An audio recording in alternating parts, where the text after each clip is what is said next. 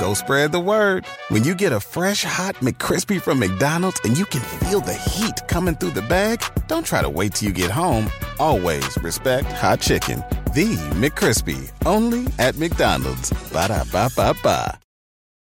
This is the story of the one. As head of maintenance at a concert hall, he knows the show must always go on. That's why he works behind the scenes, ensuring every light is working, the HVAC is humming, and his facility shines. With Grainger's supplies and solutions for every challenge he faces, plus 24/7 customer support, his venue never misses a beat.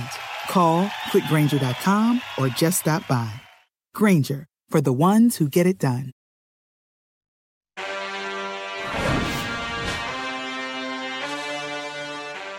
$20-10. The 49ers. And Kyle is going to beat Mahomes. If, the Niners go up 10-0, I'm going to be looking at him to go, well, let me see his emotions and how he's going to handle it. Yo, yo, yo. Oh, yeah, that's right. It's here. It's Wednesday. It's the Super Bowl What the Fuck Happened edition, a.k.a. Treasure Hunters, because Ahmed's here, and it's the PG version just for those out there. Clean it up. What's up, everybody? Yeah, it's Wednesday. We've got the 3 days after the Super Bowl, watched the film, digested it all. Back with my man here, back in the normal routine. What's up, buddy? Missed you on the Monday podcast. Didn't feel right doing the PFT show and having that translated to Chris Sims Unbuttoned, but we got to do what we got to do. It was a busy week. It was a busy weekend. Well, it looked like you didn't feel right. Right. After a whole week in Vegas, you and Mike both. We're pulling yourself out of bed. I'm still pulling myself out of bed. I'm exhausted. So I was there for a day and a half. Right. And that was quick. I was like, maybe I could have spent another half a day there, but I think that might have been it. I mean, think 2 days might have been perfect for me. I can't imagine. You were there, 8 days? 9 days. 9 days. 9 days. You're not supposed to be in Vegas for much more than 48 hours total. There's a rule. That's like a saying. And it was way too long. Let alone came back Monday, didn't get home till really late. Oh, yeah. Had to get up Tuesday morning, do the show, and I'm still on I'm on West Coast time, right? So I got home at 12:30 at night on Monday night, and wasn't really tired. Was this is 9:30 to me from where I've been, right? So still adjusting and doing all that. And to give you a little quick update on that opening right there, right, with my son, Philip. No, but my son, Philip, he's matured a little bit. Ooh. He's matured a little bit. Now, he wore the Brock Purdy jersey to the game. Okay. Rooting for the 49ers, no doubt about it. But had a good way of rooting for the 49ers and still wanting his good buddy Mahomes to do well, right? He wasn't ever the 49ers are going to win and throw a fit and all that, and he was always, really my whole family. It was a weird experience on Sunday. It was. So this is what I want. This is what I want. It was to get weird. Into. So yeah. So we're going to get into all because it's my buddy. It was all of it, gosh. right? So it was I felt like I couldn't really enjoy the game. My stomach was in knots. So you really were feeling it. I feel like the game was like a fog. Mode. Yeah, a game was like a fog. And then, of course, I don't dislike Mahomes and Andy Reid, right? You know that. Yeah. I'm the one that's, always appreciating what they're doing. Feel like I'm president of the Mahomes fan club in a lot of ways, right? But yeah, so, it was tough. It was weird. It was constantly, feeling the emotions, like I said, for not only Shanahan, his family, his wife, his sister that I know, all of it, kind of going through those emotions. But at the same time with my son, it was cool too because, hey, it's the first time he saw Mahomes in person in a game, right? He's seeing it. And he's literally going, oh, my gosh, I can't believe the Niners are letting them hang around. Oh, no, it's close to the end. He's like, Mahomes is going to bring them back, Dad. He's going to bring them back. This is, And, of course, I was, yelling at the 49ers at the end of the half, yelling that. I can't believe they're only up 10-3, right? So we'll unpack it. But definitely an emotional, crazy game. Awesome to be there. Oh, my gosh. Really loved it. It really was. And, we saw history, certainly. Maybe not the history we wanted, but history was still really cool, and I think I'd want to see it if it was against anybody else other than my best friend, right? So as I mentioned, we got everything. We got you looked at the film. We're going to dive into a bunch of these plays, and I like this because this is the first time that you watched it. You were there as a fan, and you were able to go back and look at some of this stuff. And there's a lot of narratives out there that this or that. 49ers were getting held. Chris Jones, what happened there? So you'll clear those up for us, which I like.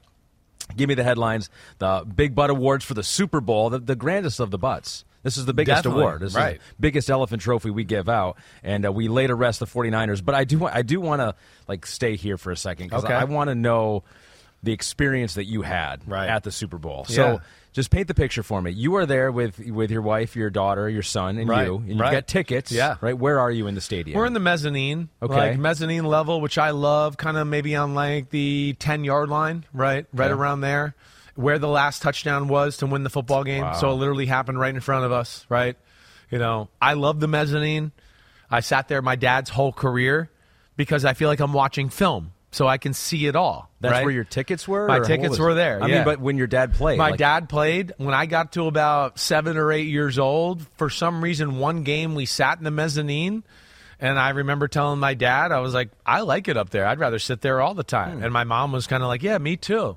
And we sat there, and I could see, again, you can see it all. You can see the whole field, right? So I could really see coverages develop, blitzes, all of that.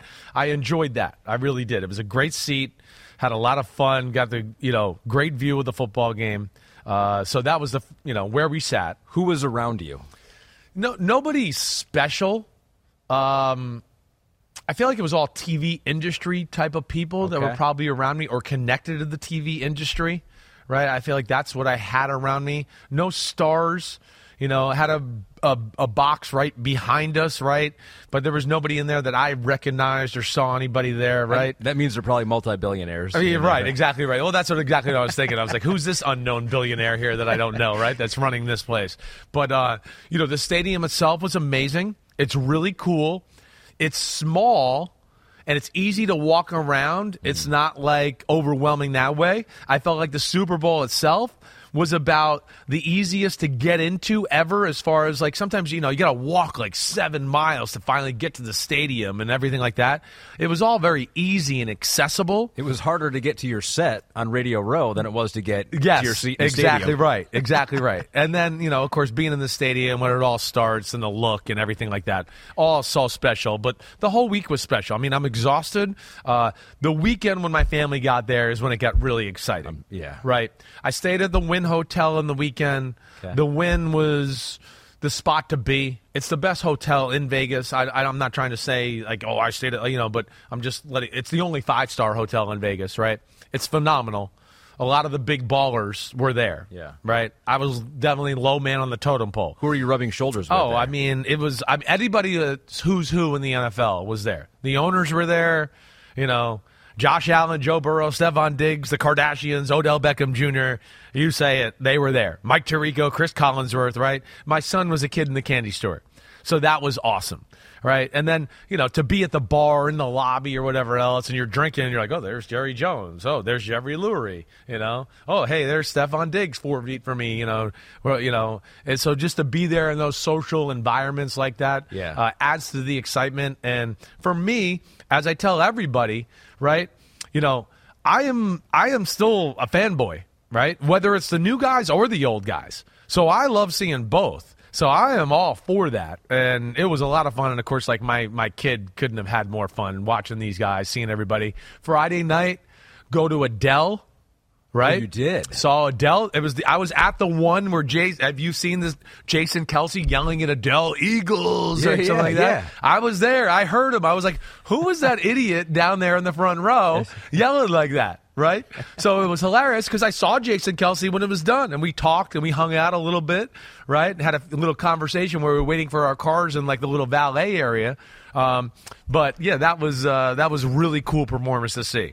I mean, Adele's voice and the performance itself was really cool. Yeah. Right? Saturday, and I stayed out late that night and had fun. Saturday, did you stay out late every night? I stayed out late, not every night, but I think Thursday, Friday, Saturday, I stayed out late. I did. And I was worn out because of it. Because my friends started to come in town. I started to get the peer pressure. Hey, I haven't seen you in forever. We're over here having a drink. Come meet us. Okay. okay, and I had a lot of fun, but you still like kind of dragging yourself over there, and then you get there and you have fun, right? Yeah. But it was awesome that way. Went to a cool DraftKings party Saturday night after dinner with some of my friends and all that. Saw some really cool people there. It was like right next to the stage where Nas was singing. I mean, Nas was performing, right?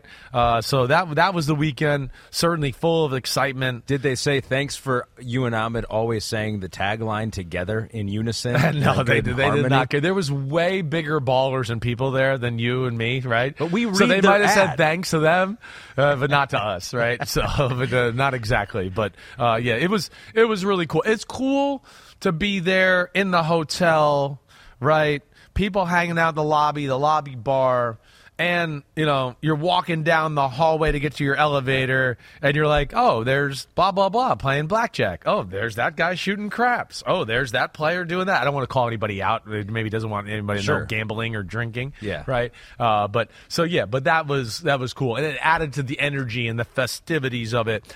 Without a doubt, one of the best Super Bowl host cities. I don't think there's any doubt, right? It'll be back. It'll be back. There's no question about it. I think it's pretty simple. The hotels can handle it all. It's a pretty accessible place altogether. And then, like I said, I think the stadium's made for it with all the suites and how easy it was to get to and kind of maneuver around on Sunday afternoon. I didn't go outside in the day and a half that I was there because you didn't need to. We were staying in the hotel that was connected to Radio Row. Right. It was kind of rainy when I was there, too, anyway. So, it is a great venue for all of that stuff, and it can handle it in the hotel rooms. And, it was fun while I was there. So, the game itself. Yeah. The environment. I've heard before it's a weird environment because it's not all fans. Right. You got the billionaires. You got the Chris Sims that are kind of rooting. You were rooting for a team there. But, how loud was it? Because I was sitting at home watching the game, and I was telling my wife who was watching this game with me, and she doesn't watch a whole lot of football games. I had to apologize to her. I said, this is not actually a very exciting game so far. It might get good in the fourth quarter. Who knows? But what was the environment like inside? No, first off that point, I think you're right, too. I hear everybody going, was that the greatest Super Bowl ever played? I want to go, well, maybe when the best ending ever played. But the first three quarters were about as sloppy and not good of a Super Bowl as you're going to find. Yeah. I can't even compare to last year's Chiefs-Eagles game. It was 38-35, back and forth, all game long, like high-level plays, right? This was different than that. Great ending. The stadium itself felt a little more corporate than most Super Bowls I've been to, right? I think that was the Vegas factor. I think all the stars and the big ballers were like, this is Vegas. I want to be there for this one. There's all these cool parties. All these stars are here. It's so easy from L.A., so everyone was just like, private plane in, private plane out. Helicopter in, helicopter out. I mean, I knew some ballers that week that were literally like, went back and forth with L.A. 3 times in the week. Right?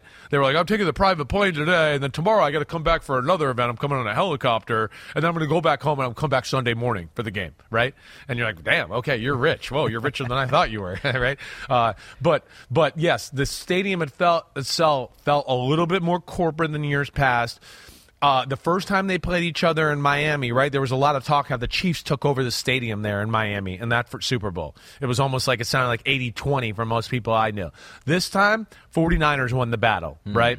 49er fans, I would say it was 60-40. 49er fans, they were certainly louder. The Chiefs, you could tell, are hitting a little bit of that Patriots. We've been there, we've done that. I don't want to say spoiledness, but know how the routine works, right? Yeah. The 49er fans were in the stands, like, ready to go during warm-ups. The Chiefs were like, this thing's got a long time before this thing starts. Like, they trickled in, like, right before the national anthem started, right?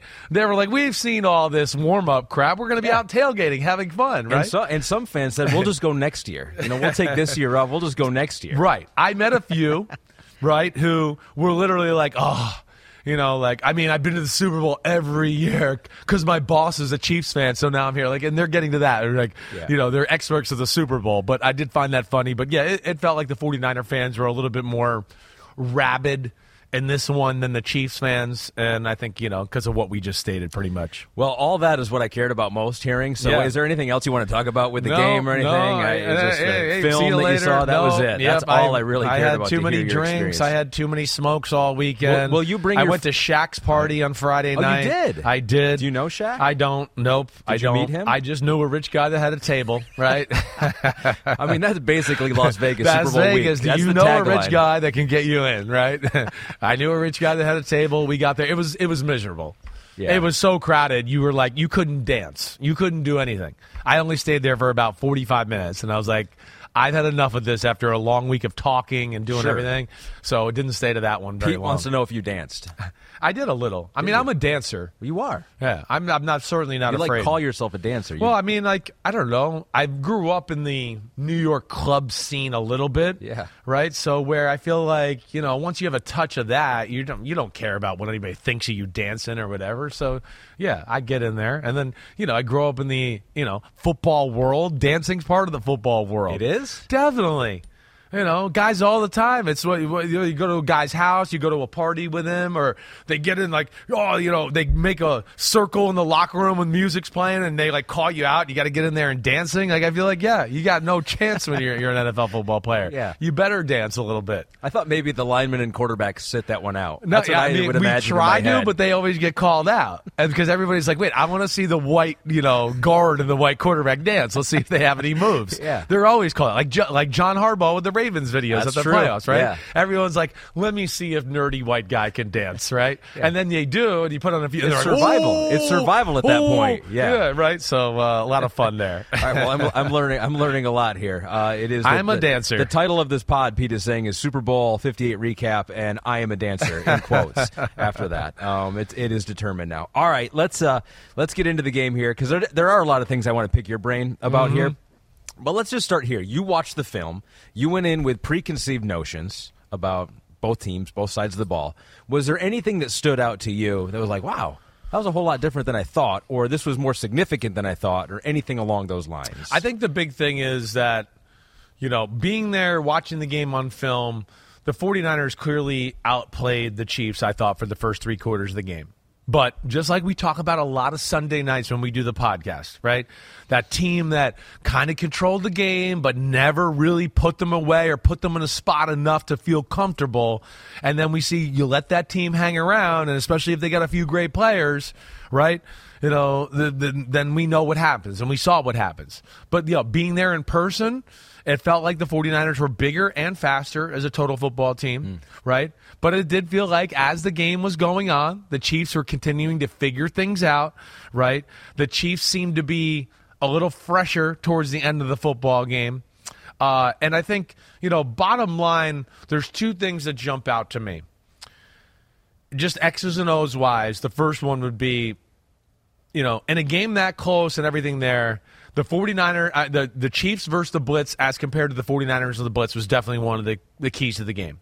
When the 49ers blitzed the Chiefs, it was usually trouble. When the Chiefs blitzed the 49ers, it was trouble with the 49ers offense, right? I meant trouble as in the Chiefs. When the 49ers blitzed the Chiefs, it was trouble for the 49ers defense. Got it. Okay. Right? The Chiefs won the blitz war, right? And in a lot of big moments. So that would be probably the first thing. The second thing is we have to start really saying this, okay? The Mahomes factor, okay? And here's the Mahomes factor. When you play Seattle scheme, play that, rely on your front four for the majority of the game. They started blitzing more towards the end, 3rd quarter, 4th quarter, the 49ers started to blitz. But when you rely on the front four all game and you're chasing Mahomes and again, Mahomes is different, like Josh Allen or Lamar, because not only are you chasing him when he runs out of the pocket or scrambles, but also you're not allowed to rush all the time, right? So you're like, I got to rush really hard, collapse the pocket, and then kind of be like ready to go side to side for whatever way he breaks. And you're always moving. You're always worried about corralling him. We're seeing that wears people out. It wears defenses out. That's what happened to the 49ers late in the football game. You could see that in person, right? On the last drive of regulation, there was a few 49er players that didn't even look like they could run a 5-4 in the 40, right? They were so like, over here, oh gosh, right? On the 11-play drive. So that was something that definitely I popped out in person. Another thing I'll tell you that popped out in person is that in person, the first part, I've seen it in person, like in my face, right? But I've never seen it from the stands. Mahomes' arm is so much stronger than TV gives it credit for. Because he's so relaxed and his arm is so flexible, and the fact that he doesn't have to put power or put like elbow grease into it, you know what I mean? I don't think TV does it justice. Sitting in the stands, watching him warm up, watching throws in the game, you went, holy shit, right? Brock Purdy is actually the exact opposite. In person, his arm is weaker than it is on TV. And you go, damn, that ball stays in the air a long time. Damn, that floppy-ass motion takes a long time to get the ball out of his hand, right? Those are some things he's got to fix for sure. But those are just little things to me that, popped out in-person stuff that maybe I wouldn't see on film or on TV. All right, we're going to touch on all that a little more in-depth as we go, but let's hammer home that point that you just finished on there about Brock Purdy and the kind of the talk around them, because I think that is a part for the 49ers is that if they would have taken advantage of some of the offensive opportunities they had in the first half, they wouldn't have had to worry about overtime or fourth quarter or being close there. This is what Kyle Shanahan had to say about Brock Purdy's performance in the Super Bowl. I thought Brock was unbelievable. I mean, it's, everyone has plays in a game, every single person that you want to take back. But Brock not turning the ball over in that game, making a number of plays, taking us down there to take the lead earlier on. I mean, at the very end of the game to take us down to take the lead. I thought, we didn't get it done, so all of us obviously could have done another thing. But I was real happy with Brock played and real happy with how he played this year. And I thought Brock was unbelievable. I mean, one of the most impressive seasons I've been around for a football player and a quarterback. And he was just a stud through it all. Effusive praise from your good friend, a stud, unbelievable, said that 2 times. You watched the tape, you saw it in person. Would you classify that as an unbelievable performance? No, I would not. Now, it was, I don't want to, it was solid, right? I'm not even sure I'm going to go to okay, maybe good. Certainly not great. No turnovers. No, and it wasn't bad, okay? And I think the biggest point in what Shanahan says, the situation was not too big for him. Didn't feel that way. And we saw down 13-10, clutch drive, touchdown drive, go up 16-13. They missed the extra point, right? 16-16, clutch drive, go down the field, make it 19-16. Right? There was some stuff there that's certainly admirable, and he didn't make any big mistakes. I think the big thing is if I had to shake out the game, and maybe I should have said this to start, is the Chiefs took advantage of not all their opportunities, but a bigger percentage of it, I would say, right? There was less meat on the bone. The 49ers, there was meat on the bone. There was plays there to be had, right? I think that would be the big thing I would say, that they left some points, some yards on the field. So I don't want to say Purdy played bad. He certainly didn't. But I'm not going to sit here and say he played great. I'm going to say, no, it's solid to good is what he did, right? And then there was a handful of plays, or the other statement I would say is just that, solid or good, but really made no plays to get them over the hump in the football game, which you need to do in the Super Bowl. All right, the 49ers team, I still believe, is probably a little bit better than the Chiefs. I do. But a guy like Patrick Mahomes and his greatness trumps that little bit better, right? And that's where you get into the conversation of I don't know. Can you win a Super Bowl with the Jimmy Garoppolos and Brock Purdys of the world? Or you certainly got to take advantage of every opportunity you have and put a guy like Mahomes away. That would be the big thing. And I think that's where they dropped the ball. Like I said, it was 10-3 at halftime, and if you were sitting next to me in the stands, I had everybody going, what? Because I was going, fucking A. I mean, fucking A. They're only up by one fucking score after the half. And, my wife's looking at me, and Jill Florio's looking at me, and they're like, well, what do you mean? What do you mean? I'm going, they've outplayed them. They should be up 13-3. They should be 16-3 at least. I mean, they were controlling the line of scrimmage on both sides of the ball. They schematically had answers for everything the Chiefs were doing. The Chiefs were still search mode at halftime. Like, wait, nothing's working. What do we do? And you're up by one score? I mean, so that's disappointing. And that's where they're going to look back at it and go, not only were there 5 or 6 plays where we could have gone up double-digit points, 2 scores, maybe 3 scores, but also 3 or 4 plays at the end of the game where they're going to go, we could have fucking ended the game right here, and we fucked it up. And that's what sucks for the 49ers. And the Chiefs, of course, being the ultimate get-it-done, clutch, execute in the big moment type of team, even though they had less opportunities, they took advantage of all those big moment opportunities and made the plays or dialed up the right scheme or whatever else. And that would be kind of a big picture thought from me, Ahmed. Yeah, so you and Pete put your heads together and came up with a couple of plays for the 49ers where there was more meat on the bone, as you say. And here's one at the end of the first quarter. I think this is the drive that ended with a field goal to start the second quarter.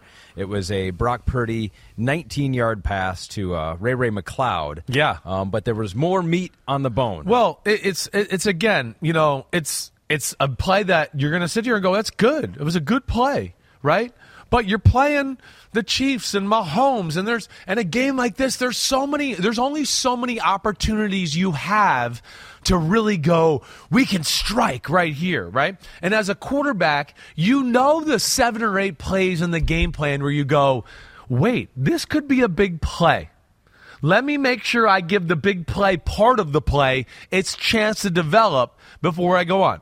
Now, in this, and before we show you the next one, so far in the game, and one of the early things in the football game was the Chiefs wanted to stop the run, 5- and 6-man fronts. We know that. The whole game plan was stop Christian McCaffrey, right? That's what it was. But within, they were trying to have it both ways, too. They were trying to crowd the line of scrimmage and then play kind of soft zones on the back end. Right? I think Spags went into the game a little bit like, hey, Shanahan's awesome. If I come out being crazy and aggressive, he might have something crazy and aggressive for me, and we'll be down 21-0, right? Completely opposite from the plan last year versus the Eagles, yes? Yes. Well, yes, exactly right, because last year it was totally aggressive, and we have to take chances or we'll never stop them, right? Yeah. This one was a little bit of this. So to this point of the game where we are here, right, this is still Chiefs feeling it out. We're going to stop the run, but we're not going to take any chances in pass defense. And within that, the first 3 quarters, the front 4 of the Chiefs could not get around Brock Purdy. If you went back and watched film with me in the first half, you'd go, Brock Purdy was baking cakes back there. There was nobody.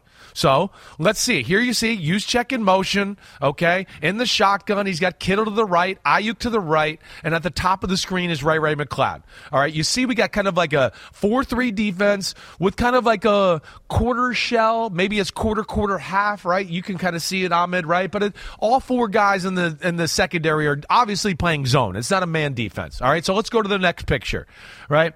Next picture, right? It was a little play action pass, but look at the pocket. I mean, he's throwing right here, and there's nobody within 4 feet of him, right? I mean, I need you to verify me for those listening out there, but am I right? The pocket is totally clean. Listeners, Chris is not lying to you. Okay, thank you. Clean pocket. Now, within that, this is what I'm talking about. You got a clean pocket. Look at Ayuk, right? I saw Ayuk's brother getting mad about how does he only get the ball 3 times on social media, and this is the problem with Shanahan. No, this is the fucking problem with the quarterback there, buddy Ayuk brother. Like, what are you talking about? They called some plays for Ayuk in this game where he should have had the ball for big plays and big stats. So here's one. Again, you get the in cut. That's cool, right? PFF, everybody's going to give him a good grade. But, Chris Sims' PFF says, shit, you just left 7 points on the board. And now you settled for a fucking field goal here, and it should have been 7 points, and you should have been up more, period. So there you go. And the pocket's perfect. This play is long to short, and this is a play where, this is one of those where I got a big play opportunity. So pat the ball one extra time. Take one extra hitch.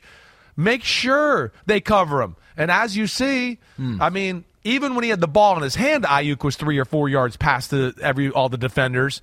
And then here, as the ball's in the air, he's gone. This doesn't really do justice to it. But that ball should have been thrown up in the air to about the 10-yard line, and Ayuk would be catching it, running in the end zone, or L'Jarius Sneed would be tackling him at the 1-inch line, something like that. So there's one opportunity, again, where you don't have a ton of opportunities to score touchdowns and do things like that. And against a guy like Mahomes, they left that on the board. They settled for the field goal. And, of course, you can't settle for too many field goals when it comes to Mahomes and company. And that's one of those plays for Purdy where that should have been a top read. Right, it's not Definitely. One of these plays where, it would have been in the third read or they're trying to get the in cut. It is literally read the post corner, right? Look deep, post corner, and here comes the in cut right into your vision anyways, right? So you're almost staying right in the same spot. But for whatever reason, he didn't give Ayuk the chance to really totally so he could see the clear picture. Kind of like he predetermined it. Like, no, there's no way they're going to let him go deep, right? They're not going to let Ayuk just run deep. All right, let me just get to my in cut. And I think he was too quick there. Now, again, not a bad play. Certainly not. I don't want to say that. But we know that's one, again, the Chiefs, Mahomes didn't have people screaming open down the middle of the field and go, I'm going to take the underneath one, right? When he had one guy open downfield the whole day, he fucking threw the ball of balls, right? The other guy he had open all day, right? The guy fucking dropped it on a deep cross. Remember when Watson dropped that ball that like it kind of hit him on the peck, right? Yeah. So there you go. He had two people open deep the whole game. He was like, fucking, I'm going to hit it, right? So there's a little difference there. Around any corner, within every battle, and with the dawn of each new day, the threat of the unexpected, the unpredictable, and the unrelenting lies in wait. But Marines will always be there. They are the constant in the chaos. No matter the battlefield, Marines adapt to win, defeating every shifting threat, protecting our nation's future. The few, the proud, the Marines. Go spread the word. When you get a fresh, hot McCrispy from McDonald's and you can feel the heat coming through the bag, don't try to wait till you get home. Always respect hot chicken. The McCrispy, only at McDonald's. Ba-da-ba-ba-ba. The longest field goal ever attempted is 76 yards. The longest field goal ever missed? Also 76 yards. Why bring this up? Because knowing your limits matters, both when you're kicking a field goal and when you gamble. Betting more than you're comfortable with is like trying a 70-yard field goal. It probably won't go well. So set a limit when you gamble and stick to it. Want more helpful tips like this? Go to keepitfunohio.com for games, quizzes, and lots of ways to keep your gambling from getting out of hand. All right, one more play for you here with Purdy. This was midway through the second quarter. This is a 12-yard pass to Debo. So, again, a good play. Yeah. But you think it could have been more? I do think it could have been more. And you're going to see here, again, this is a game plan specific play. This is a play like the last one where when it comes into the huddle, you go, as a quarterback, I used to, or the good ones I used to play with, Kerry Collins, right, Brad Johnson, you get that play and go, oh, fuck, coach wants it right here. Yes, like, damn. We could get something big here. I'm going to wait on that big part of this, maybe just a split second, because this is why we put this in the last 2 weeks. All right? So, again, here we are. What is it, Ahmed? It's 4 down. It's nickel. It's a 4-3, but the nickel guy is the nickel linebacker, McDuffie. Okay? Mm-hmm. Now, they get the protection right. They got Debo down here on a tight split. Okay? And you're going to see who's Joshua Williams, number 2, the corner, he's going to blitz off the edge. Okay? They got it protected, though. And what it amounts to is now you're going to have Reed. You can see Reed, the safety over here. He's getting over Debo because he knows I got to cover Debo because my corner in front of me is going to blitz, right? And McCaffrey's going to have one-on-one with Willie Gay, number 50, who's in the middle right over the tackle right now. All right? So, use checks in motion. Debo's to the left. McCaffrey's offset to the left. Go ahead, Pete. Let's go to the next picture, right? You're going to see Joshua Williams blitzes. See number 2 on the bottom of your screen there coming off the tackle. Yep. They've picked up the protection. It's there, right? He is protected, and he's already made a quick decision to throw the in-cut to Debo Samuel. And again, what I would just say is look at the pocket. I mean, there is nobody within 5 feet, and this is when he's throwing the ball. I mean, so it's not like he's throwing it and like, oh, I'm about to get hit. He's going to throw the ball and stand there and still not get touched, okay? Now, again, not a bad play, but another one where in this screenshot, it's not even really doing it justice quite yet because, one, it's man-to-man underneath with Willie Gay, right? And they're playing kind of like a quarters coverage. Reed, number 20, you could see here, he's running inside already. He sees Debo break, so he's running inside. But, you know, if you go back, and again, this is one where I'd go, you should have the bright lights on to go, wait, this is a big play moment. I got good protection. Let me pat the ball and take one extra hitch and see if McCaffrey breaks Willie Gay's ankles. Let's show the next picture, right?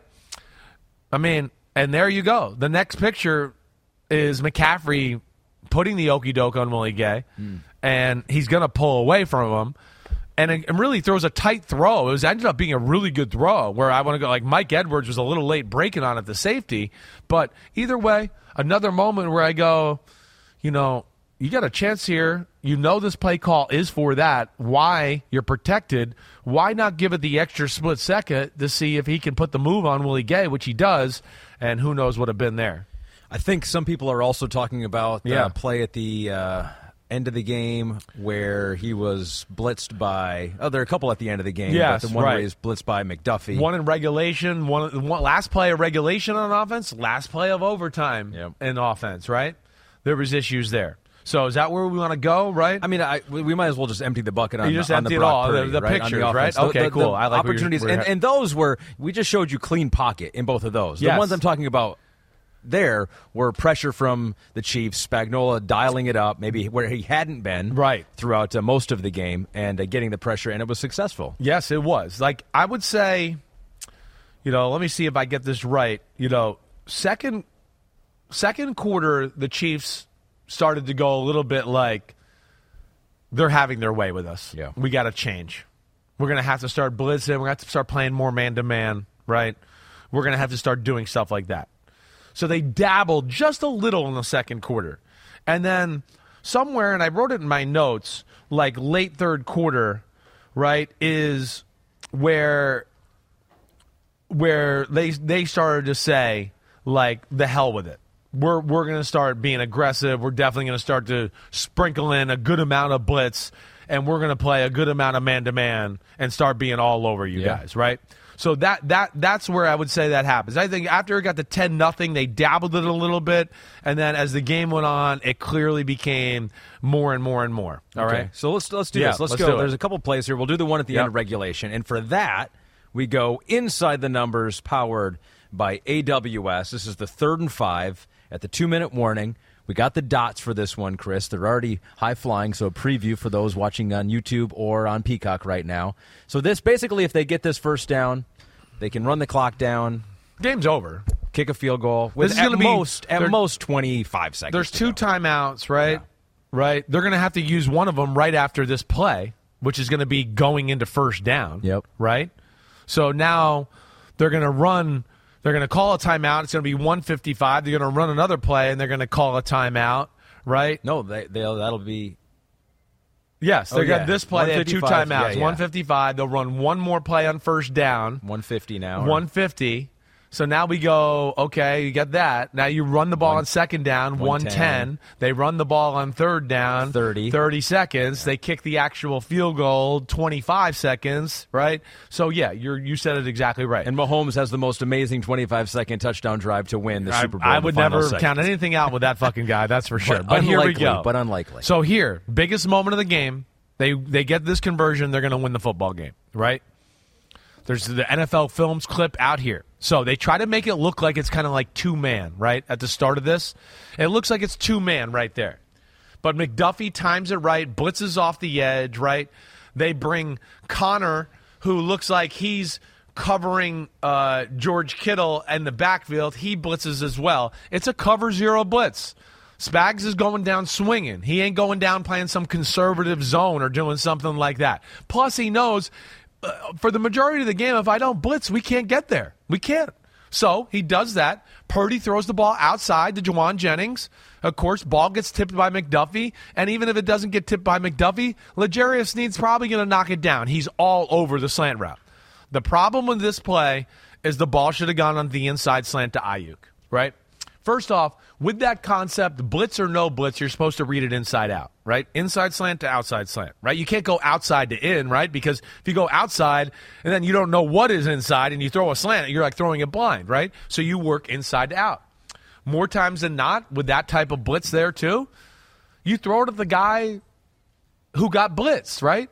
That guy's uncovered. His guy that was covering him blitzed. There's a safety 12 yards deep that's trying to cover him now. So you get the ball, boom, you hit them, they're going to get the first down and win the game. Let alone, I know the dots don't show it all the way, but if you see it on film, throwing the ball outside to Juwan Jennings, there was nowhere to throw it. That's why the ball got knocked down. He was in the passing lane, right? Maybe Mahomes could get it around him with one of his sidearm slingshots or whatever, but Brock Purdy doesn't have that club. He doesn't do that. But if you watch on film, there is a lane to hit Ayuk, and so that was something that jumped out to me, certainly. Because when I watched the film, you saw my notes, I wrote, I just don't understand why he didn't just hit the ball to Ayuk. Yeah. That was a little surprising to me. And, of course, he had a press conference yesterday, and he referenced it. Let's listen to that. Oh, it's there. Yeah, I mean, like, regardless, I'm supposed to read it inside out. JJ was hot, and feel like, going to him in a man-to-man situation is sort of what I was thinking.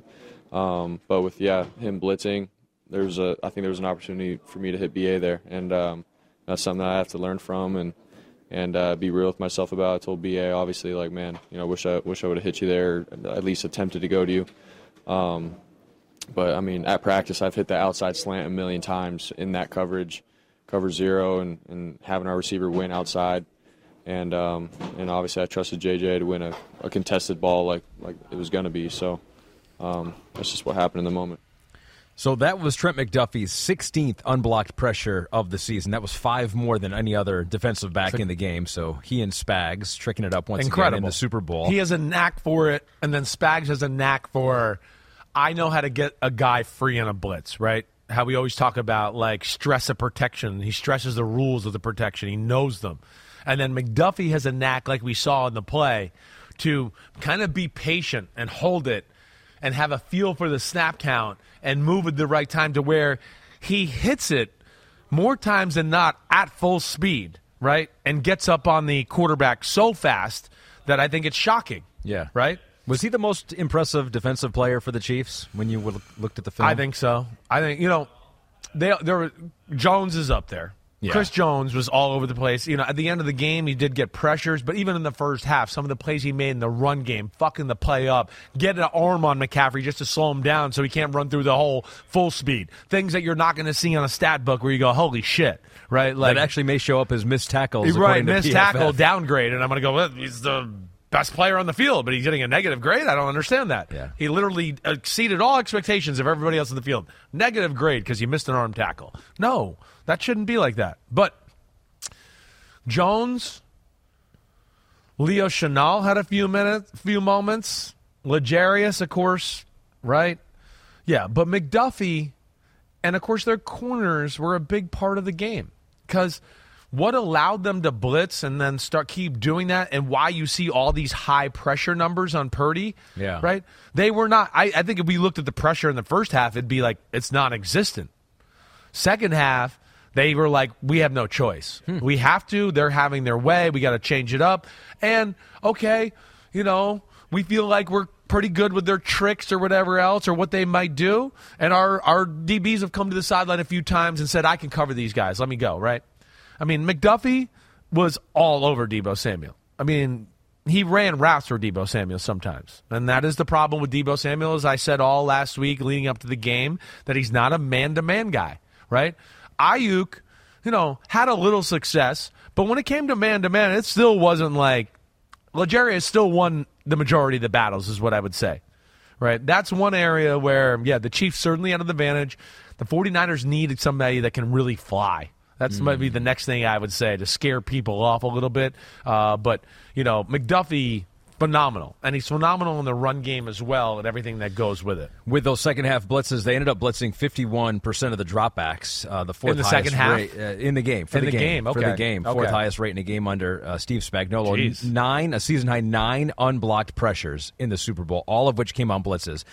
Whose fault is that? Of course, Spags is a wizard, Hall of Famer, coordinator. If you want to put him in the Hall of Fame for that, you can do that. Yeah. I wouldn't stop you. Yeah. Who is it more on Shanahan or is it more on Brock Purdy on figuring that out at the line? Because there's the other play too that in overtime, right, where Chris Jones gets free, was unblocked there. Who is that on? Both of them. Yeah. I think Shanahan could expand his blitz rules, blitz offense, some of the things they do, right? And then what I don't know is how much freedom does Purdy have, right, within this whole thing. Like, before we get to this one, right, I want to go back to the last blitz and the dots again, Pete, if we can. Because there's one point we missed. There's right? one more thing? Well, there is one more thing for one more time. Uh-huh. he called this play to give himself answers everywhere. Yeah. Right? The other thing, if you watch the NFL Films clip, right? I don't know if you've seen it yet. Shanahan's telling him to throw it to McCaffrey here. Yeah. There's no way he could have done that. Right? If he waits for McCaffrey to turn and look at the ball, he's going to get hit and fumble, right? Right. It took too long. It's one of those where it's good that the microphone is shut off to the quarterback at that point of the play. Yeah, exactly right. And what I don't understand is, was McCaffrey taught to hasten this up when there's blitz, right? You can't come off the line and kind of hip scop and skip and do all that and then get to the top of the route and then do another little jitterbug move before you break in against the blitz. There's no way, right?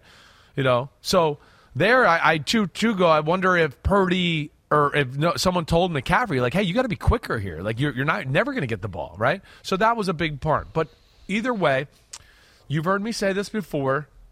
If there was anything I would ever pick up with Shanahan and anything that, like, the weakest part of his offense is maybe that they do too much slide protection, right? Like, too much slide. And what I mean by that is basically, like, more times than not, they leave, okay, let's just say Trent Williams, you block the defensive end, and then the other 4 linemen kind of slide to block the other 3 D linemen that are left, right? And when you overdo that a lot, it is an easier protection scheme for a guy like Spags to kind of expose at times, right? It's a little easier. Where, like, let's just say New England and Brady in the day, they were not a slide protection team. They were a man-to-man blocking team. So they were very much in, like, hey, wait, tackle, you got the DN, sure, but guard and center, we got this tackle right here with our eyes up to pass it to other people, right? Right? And then on the other side, it's like, oh, hey, guard, you're by yourself, and tackle, you're by yourself. But they find ways to pass these things off a little bit differently instead of just, hey, all 4 guys slide this way, right? So getting to that last play of go ahead. What do you want to say? Before we do that, okay. I want to say that was Inside the Numbers, powered by AWS. Tell me to shut up. No, I just want to make sure I'm doing my job here, too. So Graham Taylor, the last third down in overtime, the 3rd and 4 play. How on earth was Chris Jones unblocked? Breakdown by the 49ers or Spags, knowing the offensive line's rules? So an extension of the topic we're discussing right now. Well, you always hear, right, defensive coordinators, why do they like to blitz in big moments? It puts the pressure on the offense. They got to react in the heat of the moment. You got to remember all these rules, and sometimes you mess up and don't execute. A la the play we just showed with Brock Purdy. You go inside out, right? You go inside out. But in that play, that moment, oh, nobody's coming. Let me just go out, right? Oh, no, right? McCaffrey, it's blitz, but you're supposed to run it. You're not supposed to get to run the route quicker. You forgot. I don't know why. But it's blitz, so everything got messed up. So that's what you're hoping for as a defense. That's when you hear on TV, like, they're going to put it on the quarterback to make a decision. They're going to make them execute here in this, right? So Spags, in those situations, more times than not, that's what he's going to go down with. He's not going to go down with, we played some conservative zone and they called the perfect play and picked it apart, right? So he brings it. So let's get to that play. Here it is, 3rd and 4, final San Francisco offensive play, overtime. Okay? You could see, again, here it is, right? It's Bolden at over the center. They have a 5-man front, and you could see Justin Reed is getting ready to blitz as well. Okay? They got this picked up. They don't need to do what they do. What you're going to see basically, now Buford, 74, who's in the game as a backup because Feliciano got hurt at right guard, right? He needs to stay right there on Chris Jones. But for whatever reason, because when Justin Reed blitzes, he goes and closes that gap, even though you're going to see there's blockers there for him. So they end up having more blockers on blitzers than they need be. All right, so let's go. Let's roll the tape. Roll the tape. Let's see the next picture when you get a chance. Okay, so now you see there, like where Buford is. I see him. He's with blocking 32 right now, Ahmed, right? Well, he's blocking the center. The center, all right. The center's on 32. Yeah. What are we doing? Right? They've got this. They're okay. You know? You could see that Well, I'm wrong about this. The center is kicking out to get Dana over there. See him over there? He's blocking the left guard. He's blocking the left guard. Numbers-wise, they should be okay here to the point of, like, he's going to have to throw it with Justin Reed bearing down on him. But nonetheless, Chris Jones shouldn't be unblocked. Buford should be over there on Chris Jones. McKivitz is right in what he's doing. He's going out to Karlaftis, who George Kittle is blocking, but that's his rule, to help the tight end in the pass block here. Yep. So Buford stepping down is really the issue with this right here, and it is the issue with the play in general, because if he has a half a second more, 0.3 of a second more, he's going to hit Jawan Jennings on the slant return for a touchdown to win the game, probably. I have seen some of offensive line Twitter talking about this play as well. And Kittle was chipping, so it wasn't a full block. He was going out for a pass. He was just giving a help. Like, let me give a body presence, hit the outside shoulder, and now McKivitz is on George Karlaftis, as you can see. So offensive line Twitter. Right. Talked about the pulling of the center. Yeah. Why? And asking the question, why? What are you really trying to accomplish with that? And I guess maybe to give the run fake, there was a little action to the left. Is this something to the left? Is there an end around? And it's always easy to second guess when things don't work. But I think from their vantage point is, like, in that situation, are you being too cute against a Chiefs defense that has shown that they have no problem blitzing in that situation? I know. They took instead of let's try to figure out how to block it or max protect. Yeah. On these two big plays, they took let's get everybody out, right? Yeah. That's what they did. Let's trick them. Right? Let's trick them. Let's just send all 5 out, and somebody will be open with a quick throw, right? But the Chiefs are good, and they blitz a lot, so they've seen teams do this to them, and they're on them like sticky glue, right?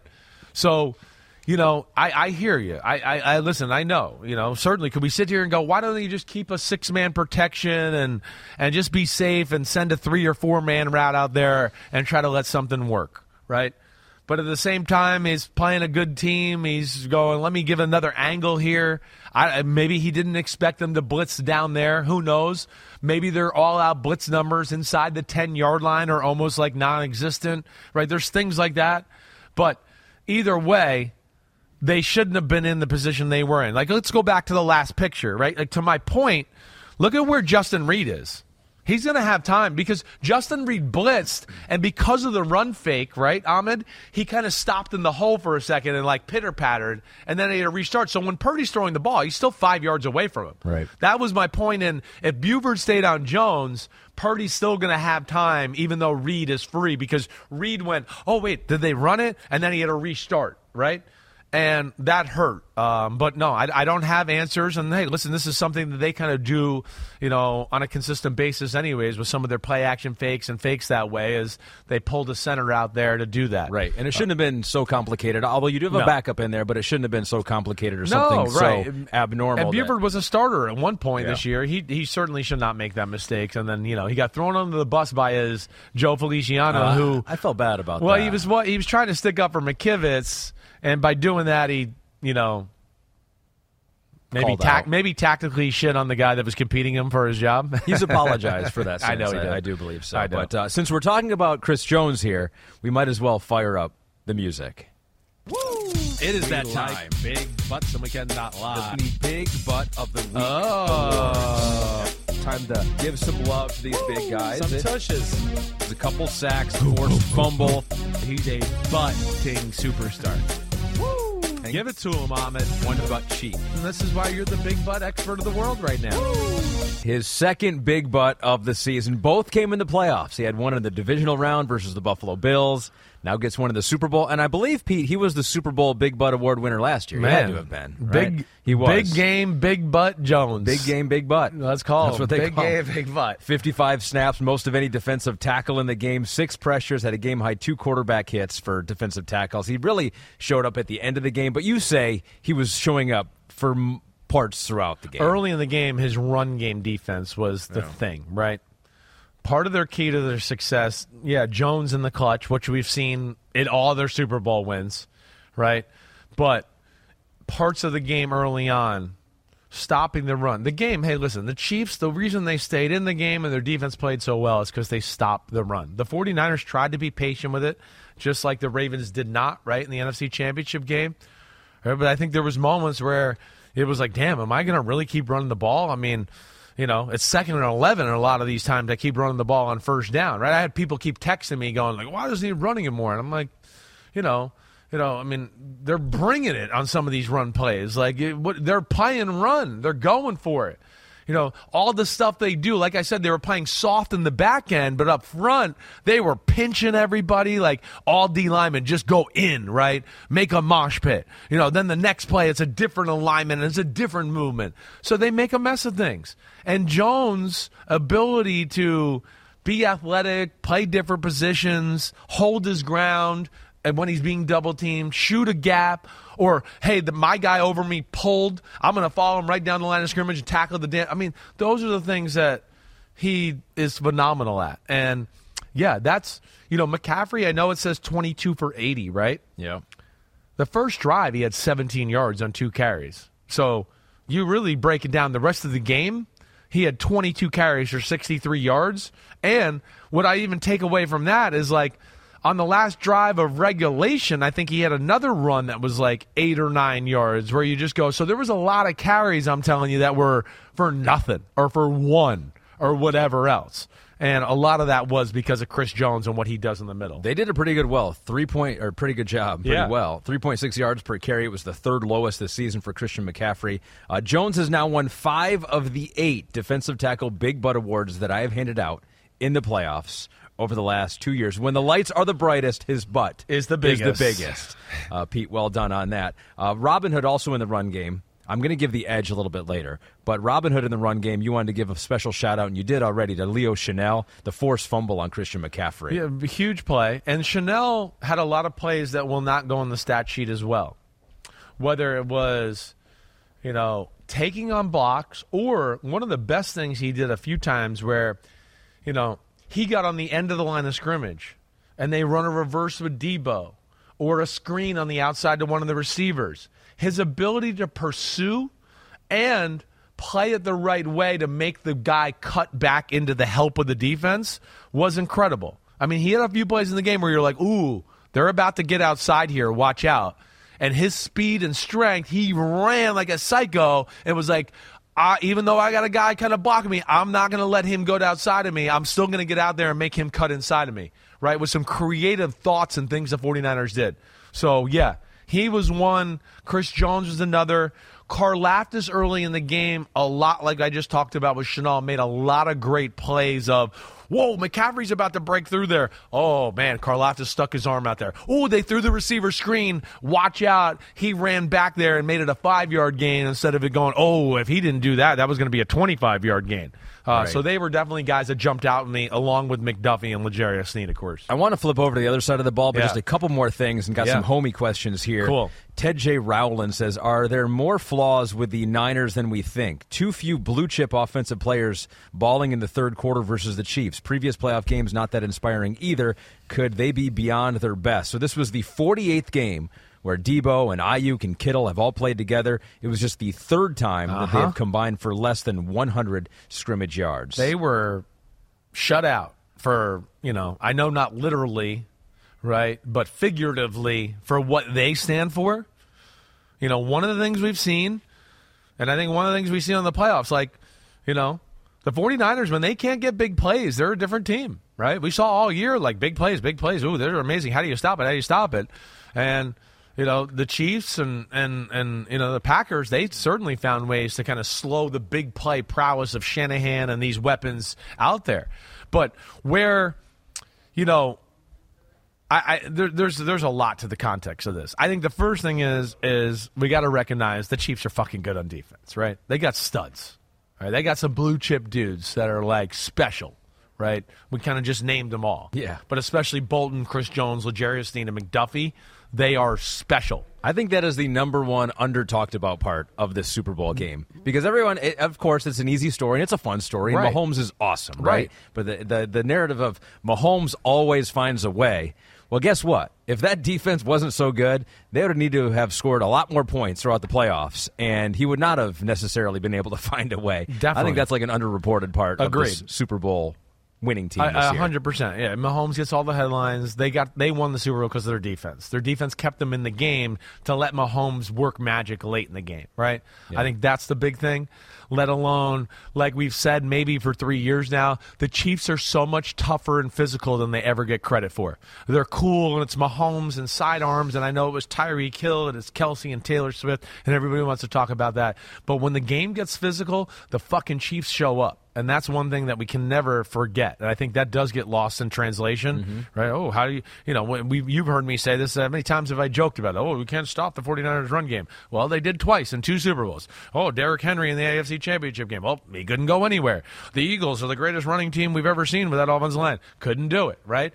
Game plan, yeah, players, Ravens said we're not even going to try. Ravens said the hell with it, which is crazy. Right. But to our man at Ted J. Rowland, right? Yeah. I think there's hey, Kittle is not as explosive as he once was, but he's still really good. Debo, as you see, and this is something that we've talked about in a lot, is he's not a man-to-man guy. He's zone space guy, and then it's watch out.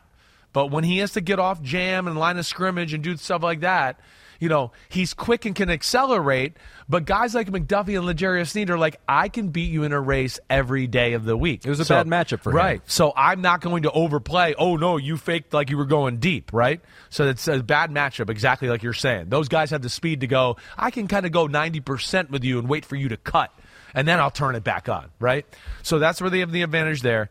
Of course, great game planning. This is 2 teams that really knew each other. That's the one thing I'll say, too, right? I felt like the 49ers actually knew the Chiefs more in a lot of ways, but obviously it's great knowledge of both sides' scheme by all coordinators, right? So that's tough, too. You're not going to be just getting people screaming wide open.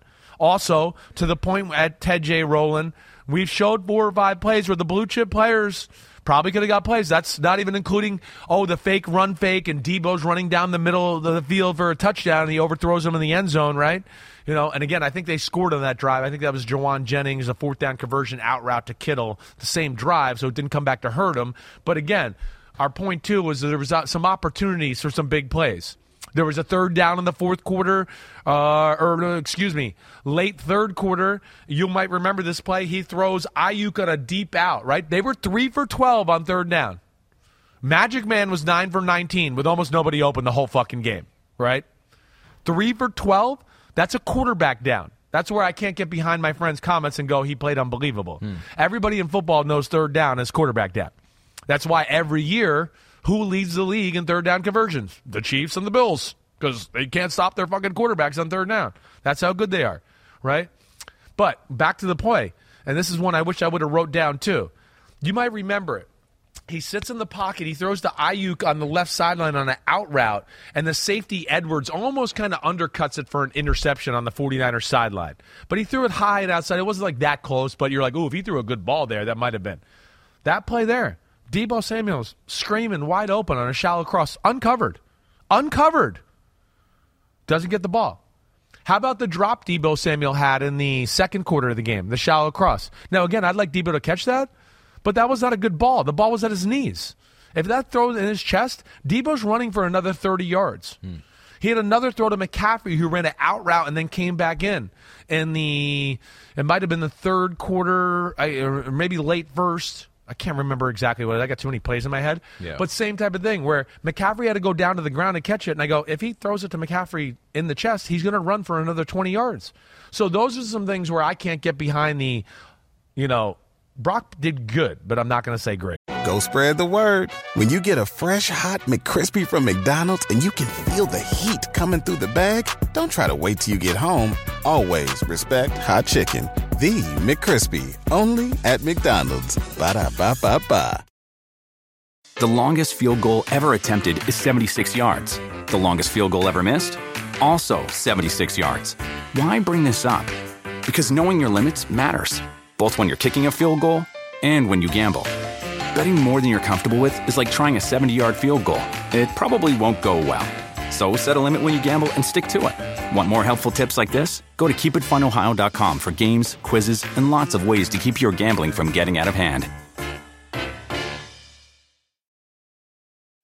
When you need mealtime inspiration, it's worth shopping Kroger, where you'll find over 30,000 mouth-watering choices that excite your inner foodie. And no matter what tasty choice you make, you'll enjoy our everyday low prices, plus extra ways to save, like digital coupons worth over $600 each week. You can also save up to $1 off per gallon at the pump with fuel points. More savings and more inspiring flavors make shopping Kroger worth it every time. Kroger, fresh for everyone. Fuel restrictions apply.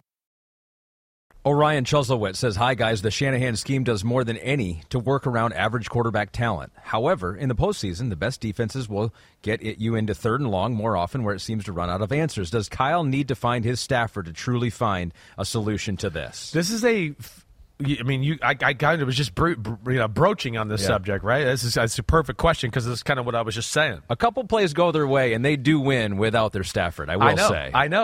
I know. But that's the same thing we said about Garoppolo. Yeah. Right? And the other sort of Super Bowl. We're in an era right now, and I said this to Florio today, and this is great, just food for thought conversation. It's 2023. It's the passing league right now. It's the quarterback league more than it's ever been. Right? It's getting to the point to me where it's like, you better be significantly better than the team with the great quarterback, or that great quarterback can close those gaps. Right? I really have no problem saying, like, this year, last year with the Eagles, the first time they played each other in the Super Bowl, Chiefs and 49ers, I really feel like the better team on the field was the team that lost, right? But not by enough that they could cancel out the greatness of the quarterback. It's crazy, right? And that's where I'm not sure, right? The only time I can ever say we've kind of seen that here in recent history, I feel like it's when Nick Foles beat Brady. But Nick Foles played out of this fucking world good. And we came back from that game going, he took advantage of every opportunity and then some. I've never seen Nick Foles play like that in my life. Right? He played like an elite quarterback. He played like he was a superstar that day. Yeah. So there's one. But that's, I really, in this era of salary cap and the teams are so close, right? Even when you may be the better team, if that other team has the quarterback, man, you better play the game pretty perfect if you want to upset that guy. And I think it's, it's a real topic of conversation. So let's get to that other quarterback then. As we flip over to the other side here, Patrick Mahomes via sports data guru Neil Payne. And you trust him because he's a data guru. He knows his stuff. Since 2001, there have been 125 playoff drives in the fourth quarter with under 1 minute left and the offense trailing by 7 points or fewer. League-wide, this is clutch time. League-wide, only 90% saw the team get the points they needed. Oh, I'm sorry, 40%. Jeez. Only 40%. Only saw 40% get the points they needed. We need Neil Payne, the data guru, to read his own stat here. Right. 40% saw the team get the points they needed. Brady was 46%, so above average. Drew Brees, 50%, 3 of 6, so above average. Mahomes, 100%. He has done it 7 out of 7 times. He's unreal. I think he's the greatest thing I've ever seen. I know Brady has all the hardware. I get that. But he's past Rodgers in your mind, peak Rodgers. Yeah, he has. Definitely. I think when you yes. It's incredible. Brains, brawn, likability, feel, instincts, whatever, are off the charts. Clutchness and big moments, off the charts. It's 6 years, it's 6 AFC championships, it's 4 out of 5 Super Bowls, it's winning 3 out of 4 of those. It's incredible, right? I mean, you look at what his playoff stats are at the age of 28 compared to Brady, it's not even a comparison. Like, I know the Super Bowls are the same, but one guy's carrying the team, the other guy's just being part of a great football team and running the show. That's right. The other guy is like, he is the fucking show. And then we fill things around him to make it work, right? That's what's incredible. I mean, it's the greatest thing we've ever seen. And yeah, he's the greatest talent I've ever seen in my life in the NFL. And really, when it comes down to it, I know, like, hardware-wise, he's not Brady, but he's, to me, a greater player than Brady. Yes, and I don't say that lightly. But again, like we've talked about, Brady got to grow into something. From day one with Mahomes, they were just like, carry us. 400, 4 touchdowns, win the game, right? Brady, they were like, let's just go 18 for 25 and 200 yards and a touchdown and an interception. We're good. We'll win the game. Our defense will run the ball. I'm Belichick. We got it. That to me, it's very Michael Jordan-ish. It feels like it. It's like this. I used to sit there and go, Michael Jordan, shit, that team's only up by 5 and there's 3 minutes left. They should have put him away. We know what's going to happen. It's going to be fade away in your face, fake fade away, up and under layup.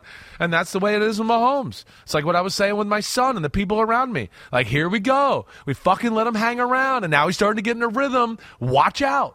And that's kind of what happened, and, of course, it was the 49ers fans' nightmare. He didn't have a whole lot of deep ball opportunities, but hit one, 52 yards to Mecole Hardman. Next Gen Stats says that the 52-yard completion to Hardman traveled 58.2 yards in the air. It was Mahomes' third longest pass of his career, longest since Week 12 of 2020. This one play added 8% of win probability. And I think, what was it? Was it our good friend Jason Garrett was doing some math? Apparently. Did Matt Casey send that to us? Way too many Princeton math equations there. Because the ball traveled downfield, but he had an A squared plus B squared equals C squared. Like, how far did the ball actually go? And I don't think his normal number was 58, though, was it? Was his normal? Because we're going to have to argue that Jason Garrett's Princeton math is not the same as Next Gen Stats. I'm going to take... So he said it went 6. Jason Garrett's math said 64 yards through the air. Hey, Jason's really smart. He went to Princeton, but I'm staying with Next Gen Stats on this one. Yeah, I think he was using a square root, Pete says. So right. we don't know. He went to Princeton, but he's still a football player. You know what we'll do? We'll get Neil Payne to look at Jason's numbers there. What'd you make of this play? I mean, it's an incredible throw. I mean, incredible. And I don't even think he threw it perfect, right? But here's this is one where, again, I'm sitting in the mezzanine and I was going, oh shit, they're going for it right here. As soon as I kind of saw him roll out and I saw the protection, I went, oh no. And I could see Hardman got off the ball clean. And I was like, is he about to go to the corner or the post? I was literally watching him going, where is he going to go? Because if he goes corner or post, he's going to have a big play. He goes post, and then I could see Mahomes setting up, and I was going, oh, he's setting up for the big one. Here we go. And, of course, he threw a great spiral. He throws the ball to Jason Garrett and Next Gen's point so far and so great and high as well that to Sean Gibson, who probably should intercept the ball, number 31, he's like, wait, where the fuck is the ball? He literally turns around at one point because he's like, wait, it's not here yet. It must be in the air already, and I'm going to go intercept it. He turns around like the ball must be in front of me somewhere. And then as he's going to do that, he looks up, and it's going right over his head into the Mecole Hardman's hands. But incredible throw. And, and the other thing, too, that's funny is look how open Kelce is. I know, you're Kelce right. was so mad when the ball was in the air because he was like, what the fuck? His arms up, he put his arms up. Like, why didn't you throw to me? And then it was like, yes, good throw. But, yeah, that was the throw of the day right there, certainly. And like I said, there wasn't a lot of opportunities for them to make plays like that. Well, yeah. And that one and the Watson drop were the only two down-the-field throws all day where I went, ooh, there's something there to be had. And, of course, they took advantage as much as they could. And there's something that you found in the film, too, with Mahomes, is that perhaps he felt like he didn't want to make a mistake or shouldn't try to push the envelope too much, at least early in the game. Hey, they're a good D. We know that. They've been one of the top defenses in football all year. They definitely didn't play great at the end of the season in playoffs. This was their best game they played in about a month on D. This was one of those, again, when being there even in person didn't change my thought of what I saw on film. Where in person it was like, whoa, the 49ers are ready, right? Zone or man, they were closer to the line of scrimmage. You saw early on they tried to throw some of those wide receiver screens out there to Kelce and I think one time to Rashee Rice. I mean, they got nothing, right? The Javon Kinlaw played good on the defensive line. I mean, they played really good, right? They really did. And their front seven, I thought, was phenomenal throughout the football game. But what was I going to go? Where was the Let's show you the play. It's the third and 14, that's right. end of the first quarter. Right. Yep. Mahomes gets a 4-yard scramble on this play. So here, and to the point here, that's what I was trying to get to, is that, hey, this is the new Mahomes we saw in the playoffs. Wait, I got a good defense. I can be mature. I don't need to force stuff. Embrace right? the ugly. I might miss a little completion here and there, but if I feel like it's too dicey or whatever else, I'm not going to do that. And those are things he didn't do in the Tampa Bay Super Bowl loss. So here's one where, again, I think he learns what his team is. He knows who they are, and he's not going to let the 49ers get a jump-off spot. And I think he also knows, hey, we're not like real super scary at receiver, and I'm not going to take those type of chances. So 49ers, here they go, 4-3. They're going to kind of play their cover 4 zone. You see he's got 2 receivers to the right, back set to the right. Kelce, Watson set off to the left. Set HUD, he lifts the legs. Let's go to the next picture, Pete. So he drops back. Now, you see here, right, he's moving up in the pocket, and he's got Marquez Valdes-Scantling as he's kind of running to throw a curl route. I'm shocked he didn't throw this, right? But, this was the most egregious non-throw of the game. There was other throws in the game where you went, ooh, maybe Mahomes in Week 8 would have tried to, jump and throw that in there or do that. But he just said, no, not in this game, not in this moment. I'm not going to do that.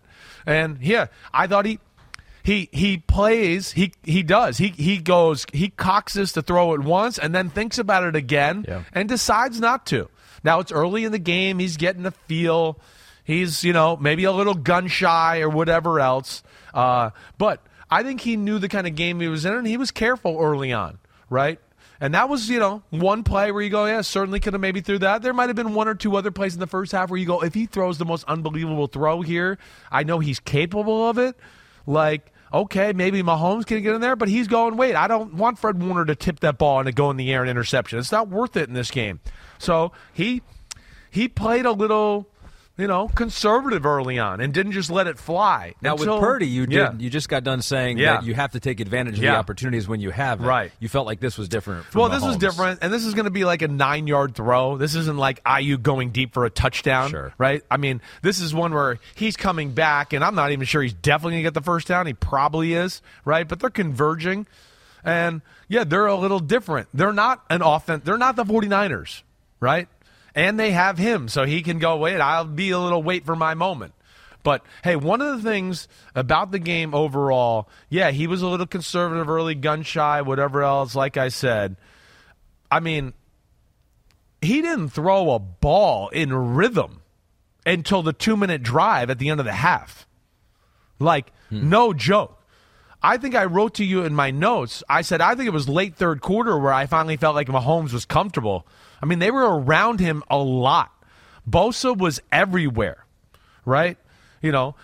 Allegretti was not perfect at left tackle. Left guard. He got beat a number of times. Kinlaw, Javon Hargrave. So, I think also in his mind, he's going, wait, I don't want to lose. I don't want to take a sack. I don't want to lose these things. So if I got to be a little conservative that way and move maybe a hair second before I got to, I think those were all in his mind. As he was playing this game. Let's give some pub to Allegretti, though, because apparently he played all 79 snaps despite suffering a torn UCL in his elbow in the second quarter, per sources of Tom Pelissero. So good job by Nick getting through that Super Bowl and getting through it. And if you're a 49ers fan, you are saying, and you are showing on social media multiple times, because I am seeing them on Twitter multiple times, the holds that they say that the Chiefs' offensive line was doing on Nick Bosa and the 49ers' defensive line. What did you see from looking at the film about the refereeing of the holds and in the trenches in this game? They might as well. I mean, there's a part of me that goes, well, do we need referees anymore? Like in the Super Bowl, we just never going to call anything? I mean, never? Yeah, I mean, I certainly – I saw a number of holdings on both sides. I mean, the Christian McCaffrey touchdown – we didn't even break that down on that side of the ball. What a great play by Shanahan. Mm-hmm. The Juwan Jennings pass across the field to Christian McCaffrey. He's going to lose 3 yards. I mean, the guy fucking horse collars George Karlaftis as he's about to break free and make the tackle. All right, so there was that too.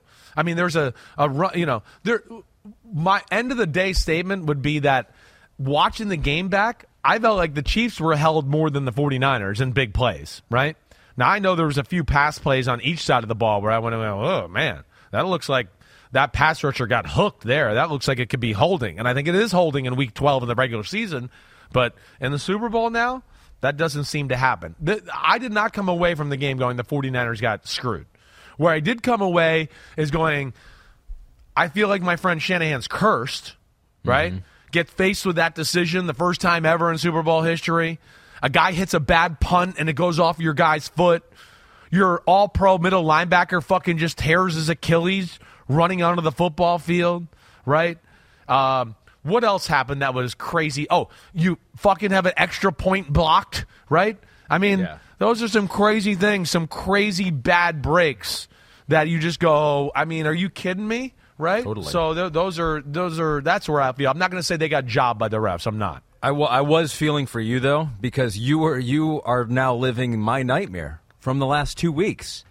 Having to defend an NFL head coach that you like and respect for a decision that was at worst 50-50 and at best the right decision at the time. I mean, I feel like I was doing the same thing with Dan Campbell. It's like at worst it's a 50-50 toss-up. You could go either way on it. And I felt the same way with Shanahan on that call. I don't think kicking the ball in that situation, the third possession, and people say this all the time now too, or not all the time, but people are saying this, that, well, if he would have known that the Chiefs were going to go for 2 all along, if the 49ers scored a touchdown and then the Chiefs scored a touchdown, then you don't do that. But in my head, I would assume every team would already know that in that situation, if the first team scores a touchdown and the second team scores a touchdown, the second team is always going to go for 2. Like, that's a given. Why would you kick the extra point and then kick off to the other team, allowing them a chance to, like, they just scored a touchdown on you, so clearly they can move the ball. There is no situation where that second team would ever not go for 2 there. I don't get that. I think that's fair to question, 100%. You're right. Like, maybe that third possession thing is not good. Now, where I can defend him in the third possession thing is going, we set the Super Bowl record for field goals, 100%, and it become a field goal game, right? That would be, yes. So I'm thinking and again, I haven't talked to my buddy. There are a lot of other scenarios that are not touchdown. Exactly, right. And I haven't talked to my buddy. I sent him a text after the game. I haven't heard back. So again, I don't know. But my big thing I would say is, the game, they did go, it sounds like they went into the game with that was their plan anyways. Mm-hmm. The game itself lend it to that thought. Oh, we'll kick a field goal, they'll kick a field goal, we'll get the ball back, and we'll win the game and kick another field goal, right? I understand that. Now, I think the thing that has to be questioned a little bit is, like you're saying, first off, do you want to give the ball to Mahomes in that position? Yeah. Right? But now where I'll also say here, right, and I know Shanahan didn't say this right after the game, but he said it yesterday, and John Lynch said it too, because I said this Monday morning. I mean, his defense just got done doing a CrossFit session at the end of regulation. 11 plays, 63 yards, and a hurry-up offense, right? 11 plays, 63 yards, and a minute and 50. So that's I know when people go, well, this is a long drive. It's a 17-play, 10-minute drive. That's easier on a defense than it is when it's 11 plays in a minute and 50 seconds, right? They're getting like, on a 17-play drive that goes 90 yards, you're getting like 35 seconds between each snap to go, okay, I got it. In that scenario, I mean, it's literally every play is like, hurry up, get back. Hey, cover two. What? He's going, set out, check it out. Oh, I got to run over here. I mean, you're dying. So now you're going to throw that defense on the field in the first drive of overtime against Mahomes? And you said even when they were on the field, they still looked gassed. They looked gassed. So I could certainly see that being a part of the thought process going, wait. I mean, if we throw our defense out there right now, and Mahomes seems like he's kind of getting hot, like we might be down a touchdown right away. And now we have the pressure on Brock Purdy to go down and, he's been good in the other ones, but this is a different game. Like, can he go down and score a touchdown in this moment? And even if it wasn't part of the thought process, it still would have mattered. It's still, even if that wasn't the reason you came to your decision, exactly right. It still would have mattered, and that defense would have been in a tough spot. Like, he didn't say that right after the game, but so they I think still would have been gassed. It still would have been real. The reality was they would have been gassed. Yes. So yeah, I feel for you because I was you. I was you 2 weeks ago. I will say, it's a tough one. I will say, though, your friend was a giant meathead by going for 4th down in the fourth quarter when a field goal would have tied the game. Right. So I will call him out. Well, I'm actually not calling him out if you've listened to the podcast. I agree with that call. Now maybe he and I can have a conversation with you and finally get you to the dark side. I know, and I heard Romo say this during the telecast a little bit. I think was going to be a little more gutsy in this game, other than what people want to say about the overtime decision, which I don't think is about guts, right? I think there's more to it than that. But he felt like he had to take this game. You had to take it. I think he's not a trick play, throw to the receiver, throw the ball across the field type of guy. I was shocked with how aggressive he was in those situations with that play and then going for it in 4th down in the fourth I think quarter. He was a little bit like, he was trying to do what we've talked about the whole pot. I got to put Mahomes in a spot where he can't do this to us, exactly. right? I got to do it. And he was trying his damnedest. And that's why he went on 4th and 3, because he's going, wait, if I can go up 4 right here, man, can Mahomes really go down and score a touchdown right now, right? Or we think he will, and we need this touchdown because we think that could happen. Right, right. Exactly right. And then, we scored the touchdown. They scored the touchdown. And all we need is a field goal to tie it if that's what really happens, too. Yeah. But, I think he realized that. Like, I got to do this. So how surprised were you when he did that? He's been by the book for the whole year. I was not shocked at that moment. I was not. Because I think he looked at this as like, hey, this is a moment. My defense has been pretty good anyways. We've given Mahomes trouble all day. We are down there. Here's a moment where I can really take control of the football game, right? And I think that's where he did it. And, of course, it didn't have the effect it was supposed to because they blocked the fucking extra point, I know. right? He kicked the ball low. The guy barely jumped. It barely went over the offensive line's helmets. The guy that was there, wasn't like it was like Air Jordan was like, get out of the way. Let me smack that back into the stands. The guy barely stuck his hand up and blocked. So it was a low kick to begin with. But this is my biggest pet peeve with that play. Right. Is that it happened, they got it, they scored a touchdown, and no one is talking about that play. But Dan Campbell does it twice and was very successful in the regular season. Neither of them work, and it's a discourse for a week and a half talking about how they blew the game. He succeeded. So, exactly. People aren't going to talk about it. To the victor go the spoils. Exactly there. right. Exactly right. And also the last thing on that too, it was really making me mad is that hearing so many people talk about the overtime decision.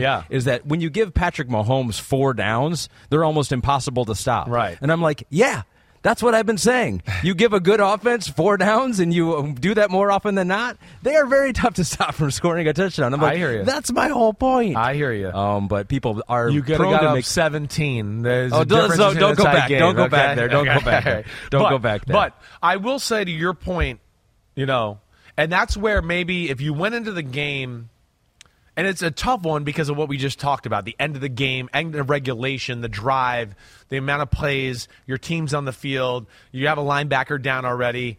Lemonnier and who was it? The other safety, Jaylen Brown, got hurt on the Kelce shallow cross, right? So you're going, wait, we got guys bagged up. We're really going out there again, right? I think all those things. But if that didn't happen and you went into the game with a preconceived notion of we're going to take the ball third to win the game, I do think if you're playing Mahomes, Josh Allen, Burrow, maybe Lamar, I don't think as much as Lamar as the other 3 guys I would put in that category. I do think you got to think twice and go, ooh, wait, we're giving them 4 downs. We're giving them the opportunity to win the game right here because if they do score, they'll go for 2 or something like that. And I think those type of players, you might have to go, well, fuck our plan. Fuck our plan. I'm not going to let them have the keys to all the power and then the nuclear switch and all that to end our season. And I think there is something to be said that. But there are a lot of other circumstances, of course, that played into this one. So we've got other plays here, and I think they illustrate a couple of different things. There's an audible late in the 4th quarter here. This is when Mahomes is taking control of the game. It's a 7 yards to Jerick McKinnon. We've got 3 screenshots on this one. What did you want to point out on this? I'm not even. Oh, so yeah. Here we go. Yeah. Here's this the was blitz. the blitz. This was the topic blitz of stuff. The Chiefs had a better plan on no doubt about it. Defensive linemen and linebackers. Remember and corners away. Yes, we're going to show them all because they had a plan. And then, of course, when you have a quarterback like Mahomes, look at him right now. He's going, they're fucking blitzing me. You protect here, blah, blah, blah. You could see the whole O-lines looking at him going, what do you want us to do, master? Just tell us what to do, master, and we'll try to do it, right? So that's where, again, it's Mahomes. They had a great plan. They were ready for it, and he's an amazing football player. It's I talked about like their pass rush had been getting there all game long. Oddly enough, and this is one thing I'll question before I dive into this play. After the muffed punt touchdown, right? Mm-hmm. I felt like the 49ers panicked a little on defense. And I wanted to be like, why? It was one play. You're playing great. It got to that point where they went up 13-10, and I feel like the 49ers were like, Oh, they gashed us for a play. We can't do this anymore. And they started, I wish I would have told Pete this to look up the numbers after that Marquez Valdez-Scantling touchdown, because it felt like after that play, they started to go, let's blitz more. Let's play more man-to-man. And I wanted to be like, what you've been doing has been fucking awesome. Why are we going aggressive here, right? I just talked about, like, Mahomes is being a little conservative. Their front four was getting there, right? The few times, I know we showed one play with Valdez-Scantling open where he didn't want to throw it, but maybe there was 2 or 3 other plays the game where you go, ooh, this guy's open. But on those plays, the pass rush was there, and Mahomes didn't have time to actually throw it, right? So they got into this game, and, like, have we been talking about for like 4 years? Like, you don't blitz Mahomes, right? I mean, everybody. That's like a golden rule. I mean, you can't overdo it. Yeah. I understand a little. So we'll go back to the play now. Just out of respect for Patrick Mahomes. Well, and the numbers, everything, and the analytics phase. And it says don't fucking blitz the guy, but for some reason we're going to blitz him here all of a sudden. So they blitz him. They're going to bring everybody. He gets the protection set up, and then tells McKinnon as he's getting ready, just before the ball was snapped right here, he tells McKinnon, because McKinnon's like, what do, I guess, or whatever, and he tells him his little code word, and he sends him across the formation, right? And ends up getting him, really bust their rules. See, what they're doing, and in this play right here, yes, it's all-out blitz. You could see Warner down here has got Kelce. The 2 DBs here got this guy, right? You can see at the top of the screen we got Richie James, and LeManior has got him, right? So they're sending 7, okay? And they're thinking, okay, McKinnon's on this side, and he's going to pick up the blitz and just block so we don't have to worry about it. But one of those guys on the offense's left, the 49ers defensive right, one of those guys, if McKinnon did run a route, is probably told, you got to peel off and cover him, right? If they free release him, like we saw the Niners do against the All, if they just free release and go, one of those guys goes, oh, shit, I can't blitz, I got to go get him, right? Now, it doesn't seem like they were prepared if he came out the back door, right? So he snaps the ball. Here they come out the back door, right? And let's go to the next screen, the next shot there. Okay. And now they got nobody. Now, I don't know if Randy Gregory is supposed to feel that, who's kind of like blitz zoning to come out. I don't think so, because I really think he's just playing for, hey, they might throw something quick over the middle, so be there to try to, get hands in the way. And the other guy I think that could maybe be responsible for this is Logan Ryan, 33. He blitzes off the edge. Is there supposed to be a rule that he's supposed to know, oh, wait, the guy came out my side, I got to go cover him, right? And, like we talked about with the other side. Either way, perfect play by Mahomes. 3rd and 2. Boom. Gets the first down. You want to blitz me? Go ahead. Pick your poison. How many quarterbacks have, 1, that freedom to do that, right, and 2, the ability to see that and make that change? Yeah. Think? There's a handful. There's a handful. Like, I look at Stafford, right? I think Dak Prescott, Mahomes, Josh Allen, Burrow.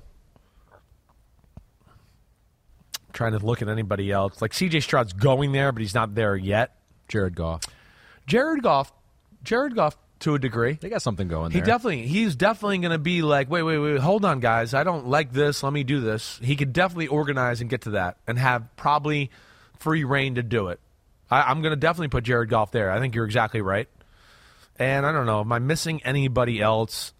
I feel like Trevor Lawrence may be getting there, right? Now, not everybody has all the plays that, Mahomes has at his disposal and all that either.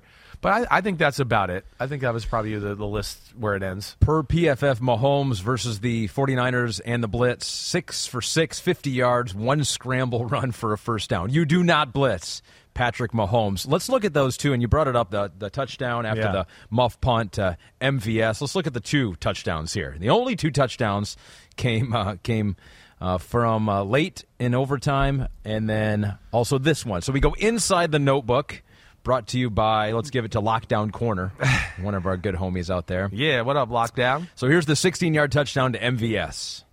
Like I always talk about Shanahan's the master of exposing rules on the defensive side of the football, right? Yep. This is one where they expose the rules of this defense. I don't know. I don't really think this is cover 3 Seattle scheme, right? I don't think they can cover this play in that defense. All right, here's the big thing. See, it's Kelce and Marquez Valdes-Scantling to the right. Okay, Pacheco is offset of Mahomes to his right in the shotgun. On the left side, they got Watson and Rashee Rice. It doesn't really even matter what they are backside. There's two things here. One, the play and the design of Valdes-Scantling and Kelce crossing, let alone Pacheco going on the little swing route, puts this defense in a bind on that side of the ball. And the other thing is they have 31 Gibson, right? As you see on my picture here, he's really cheated to the two receiver side. I guess they're worried about maybe, some concept there that they need to help the corners out, or he didn't get back to the middle of the field enough. I don't know. Sometimes teams will do this, though. They'll play cover 3 and they'll go, hey, free safety, cheat to this because we're afraid they might do that, so cheat over there a little bit. So I don't want to blame them. I don't know. But my bottom line is here, cover 3 Seattle 3-match scheme, okay? You can see 27 Jair Brown coming down, right? He's the curl flat guy. Well, he's got a guy in the flat right away. So he's worried about Pacheco. He doesn't want him to catch the ball and outflank everybody and then get 10 yards. So he's aggressive to get down there and worry about that. Now, more times than not, like if it was a seam route, which Valdes-Scantling is basically running a seam route, but he comes from the outside and then goes up, and then Kelce comes behind him and cross. And cover 3, they want Charvarius to steal the seam route, right? They want him to play off, watch the quarterback, and kind of, like, let's just say 87 and 11 both ran straight, right? Okay? Yeah. He would play in the middle of them. And basically just go, wait, if he throws it inside, I'm going to break it on it inside. If he throws it outside, okay, yeah, I got to turn around and make a play and do that, right? And that's a rare concept down here anyways. More times than not, it would be like 87 runs straight, 11 runs a 5-yard curl route or out route, and then he goes, wait, I don't have to worry about that because 27's down there and 11, so now I can come back and steal, the seam route. But because he has Kelce attacking him on a vertical route, he's going, wait, I can't go steal number 11 route, right? He's going, it's fucking Travis Kelce. He's running right at me. I'm 2-on-1. They're going to score no matter what. So it's either Gibson has to get back over there more, which I'm not sure what he was told to do, or the other option would be that Oren Burks, number 58, and a 48, a linebacker, who before the motion was out wider and then they motioned Kelce across and back, he stayed inside. The only other way they could defend this is if 48 runs up the seam and gets 11 and sees 11. Right. And that's the only way. And I don't think that's really part of what this cover 3 scheme is here. So they got them in the right play at the right time. And it was a play, like we talked about, cracked the code a little bit. And there was nothing they can do to defend it. Watching you diagram that, it almost seems like this is impossible. This play is going to work no matter what. Yeah, I don't know how they can it. I don't know how they could have guarded it, really, other than the adjustments I talk about. And, again, maybe one day I'll figure that out. But after that play, that's where I felt like the 49ers overcorrected a little bit. It was like, oh, no, we can't play zone anymore. And all of a sudden they got more aggressive than I would have liked. I like tactical aggressive. Every now and then, send it in. But then all of a sudden it got into, we're going to play a more man-to-man. We're going to play more blitz. And I think that played right into the hands of the Chiefs in a lot of ways. So that takes us to the game-winning touchdown. Lockdown cornerback says, why can no one stop the Chiefs' play from the final touchdown? Same motion that dismantled the Eagles' defense last season. Is it lack of preparation or just a really well-designed play called at a great time in the game? I think once they started to feel the 49ers are playing them this way after that play, listen, that play we saw on the touchdown to win the game. It was also the 4th-and-1 run he had in overtime to extend the drive. It was very similar, not exact, but the same type of concept, right? And he also had another one. There's 3 plays, and I think I'm blanking on them. There was the third quarter. There was a 1st and 10 with 6:41 left where they broke it out. All right. There's the 4th-and-1 in overtime, and then the game-winning touchdown. Was all the same type of thing because I think they started to go, wait, they're playing us like this now a lot. This is going to be hard for them to defend, right? And what it does, I mean, one, the Chiefs did a good job of staying patient with the run again, to where even though, listen, they couldn't do shit against the run. The 49ers defensive line whooped the shit out of the Chiefs in the run game. I mean, whooped the shit out of them. I cannot tell you that enough, right? The run game was literally just, let's do it every now and then just so they have to think about it, because there was no success to be had, right? So, but within the blitzing and the man-to-man, those plays, the game-winning touchdown play, is a really good damn play, especially against man-to-man, because there's run fits, there's the read option, and there's motion, and there's all these things to communicate and figure out, and of course they got tricked up. So on the 2 plays, the 2 touchdowns, they had the perfect play call against the defense that you would not want if you're the 49ers. Definitely not. Definitely not. But that's the problem the Chiefs pose, is they do so many things and they're creative. You're like, we got to pick one of these defenses. Yeah. What are we going to pick? And I hope they don't pick the right play.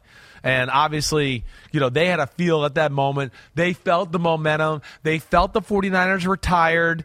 I'm sitting there watching, right? I'm sitting there going, wait, I'm not even sure. Does overtime go right to the next quarter or whatever? I'm going, man, they're wasting time. They didn't know, so they just were like, well, let's just score here. But I think they felt I think a little bit like Belichick with the Seattle Seahawks, right? I heard you. Yeah. You didn't hear me say that on Monday? Yeah. I felt like this was the same thing. Like, hey, we got them on the ropes. They're a little like looking at the sideline. What do we do? Let's run this play right now and just fucking end it, right?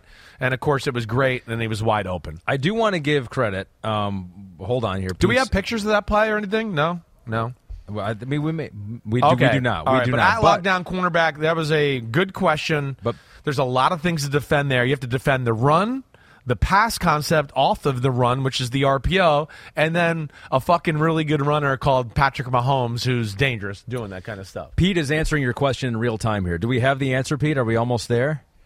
Before the MVS touchdown, the Chiefs blitzed on 1 of 45 or the 49ers blitzed on 1 of 45 snaps. After the MVS touchdown, 6. No. Oh, I guess we weren't ready. 6 of 34 snaps. 6 of 34. Yeah. So it wasn't as much as I would have thought. Yeah, a few more. But even add on to that the man-to-man aspect, too, which I bet you was another 5 to 6 in there, too. Where, like, you saw Travis Kelce at the end of regulation catch that shallow cross and run. That was man-to-man. Those are things, again, where I went, wait, why are we blitzing more and being more aggressive here when just because of the Valdez-Scantling, like, they can't do shit on offense. They got 6 points. I mean, they one play off a turnover, and we're just going to go, we got to change it up. I was a little surprised by that watching the film. I do want to give a shout-out to some 49ers, specifically on the defensive line. Yeah. And for that is our Edge Big Butt of the Super Bowl award. You don't just need to win the Super Bowl to win the Big Butt. If you have a good game, you have a good game. Win or lose. You can win in losing. Nick Bosa, second straight Big Butt award. He had a game-high 12 pressures. He has only reached that number twice before in his career. One other one was the Super Bowl 4 years ago. So in 2 Super Bowls, he's had 12 pressures. That was awesome. PFF did have him for 4 missed tackles in the game. Pete looked those up, and I thought they were still pretty disruptive plays. So I wouldn't even knock him for those. Kind of like you talk about with Chris Jones, like an arm that disrupts Christian McCaffrey. That's where like the grading, and I'm not trying to attack any specific one. It's where some of the grading companies have to readjust. You can't give a guy a negative grade when he was the best defensive player on the field on that play. Yeah. Right? I know he missed the tackle, but he fucked the play up. Mahomes is running around like a psycho because Bosa was the best player on the field and did what he was supposed to do. I mean, that's where I don't understand that, right? That to me needs to be adjusted. The best player on the field, the guy who disrupted the whole play, is getting a negative grade. That does not make sense. Okay? And that, to me, yes, is where it's got to be fixed. Let's go ahead. Real quick. We're going to continue on this. Let's go inside the numbers powered by AWS just to show since 2018, this is including playoffs, Nick Bosa has as many pressures as anyone in the NFL. He's tied there, or it was with this season, in one season, that's true. This is not cumulative. This is just in one season. Had 114. Aaron Donald had 114 in the 2018 season. There's been a lot of talk. Nick Bosa, was he up? Was he down? Was he good? He was certainly good in this game and everywhere on the field. Maybe it wasn't as dominant of a whole season for Nick Bosa. The numbers say different, and the Super Bowl shows an elite edge player. He is elite. I mean, I don't mean to trivialize it as much as this, but I mean, I'm sitting next to my wife who's like, man, I mean, he's amazing, this Bosa. He's everywhere, right? I mean, anybody who was sitting there watching the game, you're going, oh, my gosh. I mean, he's fucking psycho in a good way, as always. Yeah? I mean, it wasn't his greatest year he's had from maybe the playmaking standpoint, right? Getting the sack, getting the strip sack, whatever there. But disruption was as good as anybody in football, right? And that's where he's damn awesome. I mean, again, that's where I'm a little surprised by the 49ers' change of attack when the game became 13-10. I mean, you saw in my notes. I wrote it 10-6. Deep pass to Hardman, right? Solid drive at the end of the first half, and a Mahomes read option run in the third quarter that set them up to get the field goal to make it 10-6. We're literally the only three plays they had the whole fucking game. The only three things. One deep pass, a read option, and an okay 2-minute drill right before the half. And all of a sudden we started to go, let's blitz a little more and play man-to-man. I don't know why they did that. I really don't. Because it felt like Bosa and company were having their way without the blitz, right? And I just think they went a little overboard in that area. And the numbers say that too. And that was inside the numbers powered by AWS again. So let's sum up this Chiefs comeback. Yeah. Let's sum up this Chiefs comeback with this. We go from AWS. Now it's time to give me the headlines presented by Hyundai. And before you give me the headline here, okay, I want to take a look at the biggest second-half comebacks in Super Bowl history. Of course, your friend Kyle Shanahan was not the head coach of this team. Right. We need to note that. He was not the head coach of that team. 25 points, Patriots doing against the Falcons. Chiefs versus the Eagles last year. Chiefs versus the 49ers this year. Chiefs versus the 49ers 4 years ago. And then the Patriots versus the Seahawks there as well. So, with this context, what headline would you get for this trend that we are seeing? How about Sleepless in Seattle scheme? Okay. All right. Not your best. Remember that movie back in the day? I actually don't remember that movie. Of course I do. Who the fuck am I talking about? It not even. I've heard do you of even that. know who played in it? Tom Hanks? Right. Yes. Okay. Right. I've Meg Ryan. heard of it. Right. Never saw that. Right. But why do you say that? Why is that the headline? I mean, you've heard me in the past about the Seattle scheme. I mean, this is a long-standing thing with me. I think it's great against a lot of the meat and potatoes teams in football. I think when you play the good offenses and the great quarterbacks, it's a little too much of like, we're do what we do, right? You know, within that. There's just not enough wrinkles and stuff of game plan specific like that I like, right? I think that's what bothers me, right? It's all within the confinement of like, hey, we do these three defenses and that's what we do. And there might be a little tweak to those three and how we do it that week, but it's those three, right? And it's, of course, relying on the front four. And we've seen front fours get tired in all of these games, and guys like Brady and Mahomes start to go, wait, I've seen these same 3 or 4 defenses all game long, and I'm going to start to pick it apart, right? And that to me, and you look at Seattle beating the Patriots beating Seattle, right?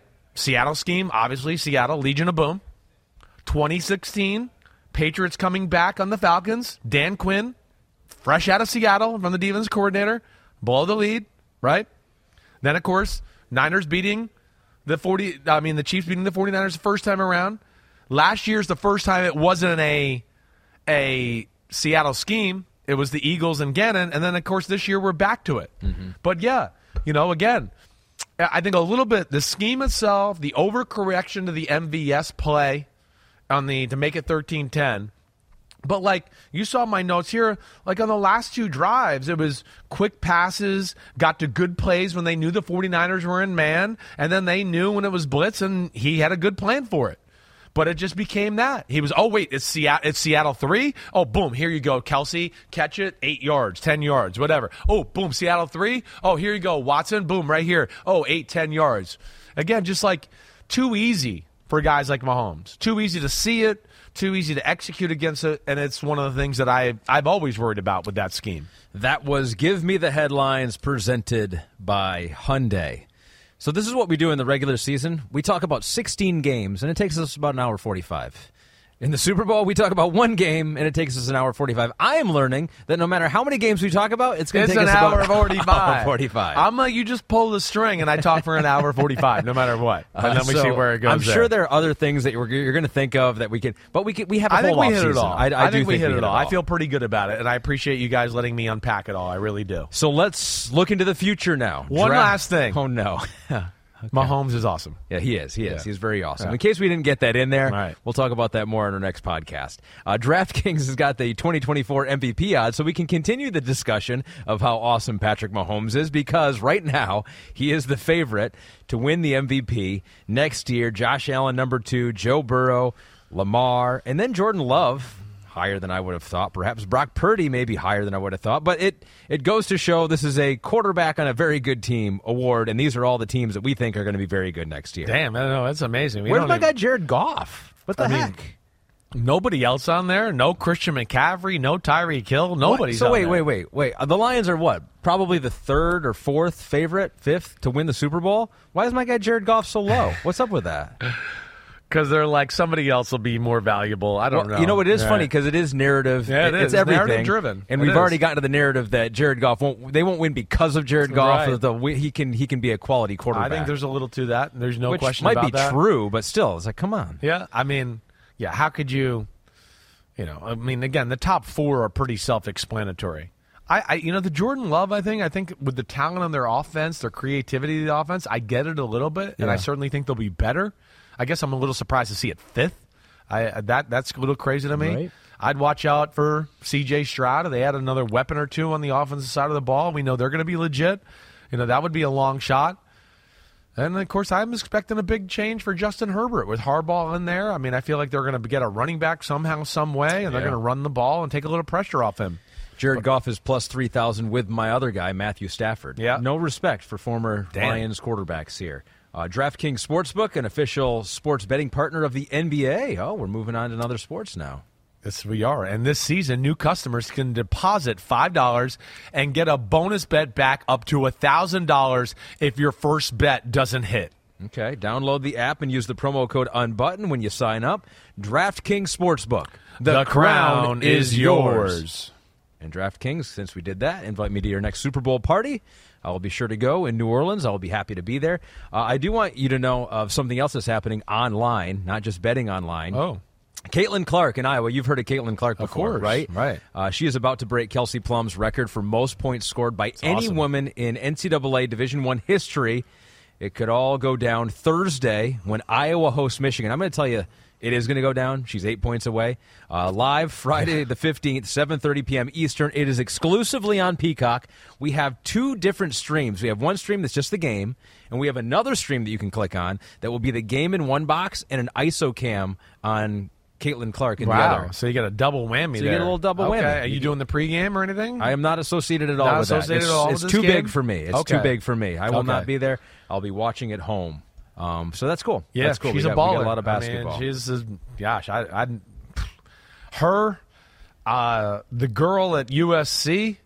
Yeah. I don't know. She's the one that scored like 50 a few weeks ago against Stanford. There are some superstars in the game. I've seen a few highlights and gone, damn. I mean, do they miss? I mean, it's kind of cool right now the way the women can shoot the ball. All right, let's finish with this. The final homie playoff predictions. Over 1,000 entries. 31% of you had the 49ers losing in the Super Bowl. So, dang, that's you got the Super Bowl losing team. And then 20% of you had the Chiefs winning the Super Bowl. 11% had the Chiefs beating the 49ers in the Super Bowl, including Pete. Congratulations. Way to go, Pete. And congrats to Gentian, who nailed the Final Four. Chiefs over Ravens, 49ers over Lions, Chiefs over 49ers. Wow. All of it. Big time, Gentian. Gentian's way to go. Artificial intelligence, I'm sure. No, that doesn't seem like a human name. He's one of the homies, and we've given him artificial football intelligence. That's what I would like to think. So you know what way that to go, means. man. You know what that means. We'll send you something that we don't have eventually. Some product, something like that. We'll send you something that will never be produced. We'll put it on our tab. but will be promised forever. Yep. So let's do it. Let's lay the 49ers to rest here. How dare you? 49% of the homies my had friend. the 49ers reaching the Super Bowl. So 50%. Dang. I mean, I had that Chiefs. easy. I had Chiefs-Niners. I mean, are we just picking I had Chiefs Niners next year? I picked the Chiefs. Well, I mean, I picked the Chiefs, I think, 5 out of the last 6 years. I mean, there's no way you don't pick it again. I mean, no. I think you're probably right. I feel like the Chiefs are going to be better next year. That's what's scary. Yeah. All right. So, all right, Jerk, go ahead.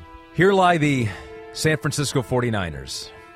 For most of the year, they were winning the war until Sunday when they crashed to the floor.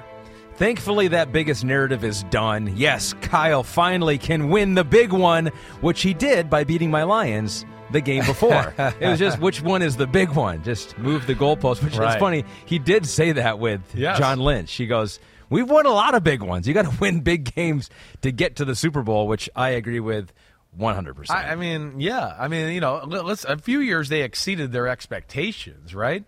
I mean, they were a wild card team. Went into Dallas, beat them, right? I mean, went to Green Bay and beat the number 1 seed. And the Green Bay Packers, Aaron Rodgers, before they lost to the Rams in the Super Bowl.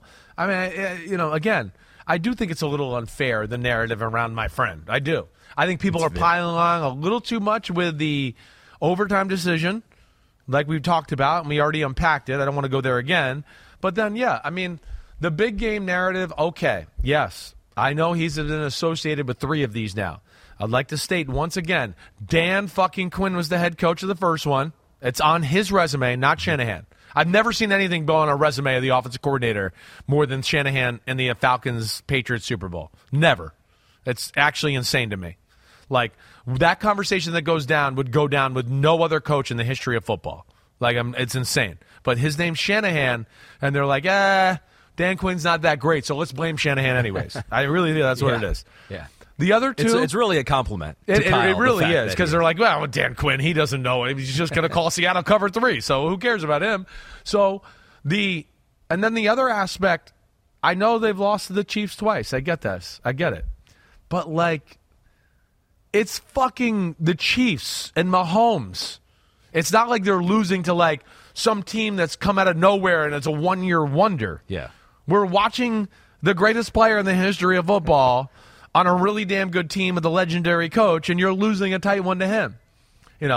It's like, the Karl Malone and the Jazz back in the day. Damn, you're awesome. You might be the best player in football, but you got to deal with Michael Jordan. Basketball, excuse me. Yeah. It's just, you're stuck in an era right now.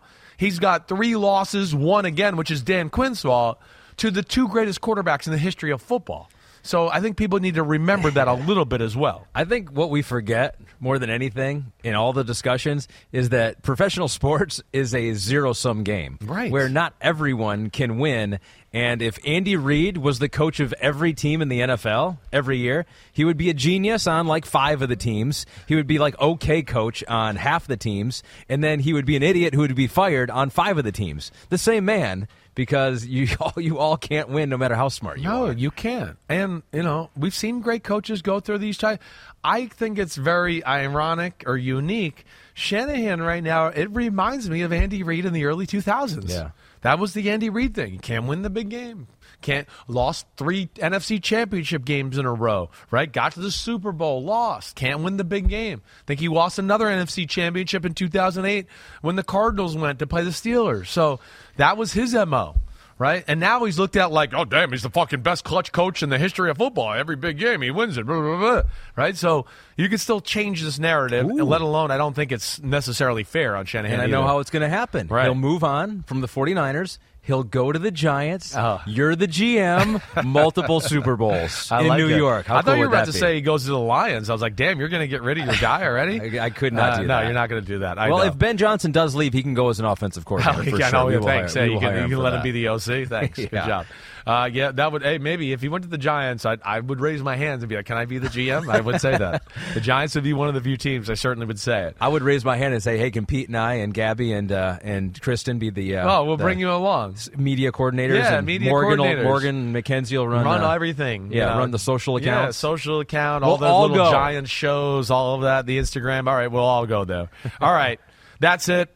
I've never talked about one game so much in all my life. It was a good one, though. I hope everybody enjoyed the Super Bowl. Super Bowl 58 was pretty damn good. It really was, and we know how special Mahomes is. Everybody stay tuned. You know where we're going to be at. I got next week off. So we're going to have some pods here that are going to be some Super Bowl interviews and things. Kid needs a break. Kid's been going strong here since, September.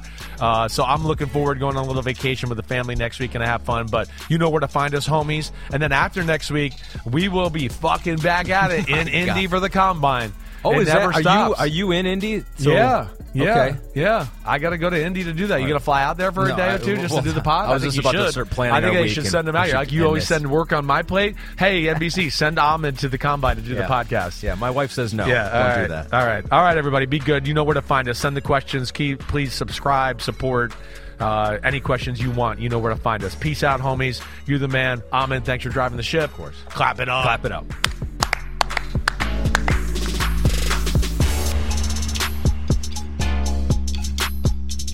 Go spread the word. When you get a fresh, hot McCrispy from McDonald's and you can feel the heat coming through the bag, don't try to wait till you get home. Always respect hot chicken. The McCrispy, only at McDonald's. Ba-da-ba-ba-ba. The longest field goal ever attempted is 76 yards. The longest field goal ever missed? Also 76 yards. Why bring this up? Because knowing your limits matters, both when you're kicking a field goal and when you gamble. Betting more than you're comfortable with is like trying a 70-yard field goal. It probably won't go well. So set a limit when you gamble and stick to it. Want more helpful tips like this? Go to keepitfunohio.com for games, quizzes, and lots of ways to keep your gambling from getting out of hand.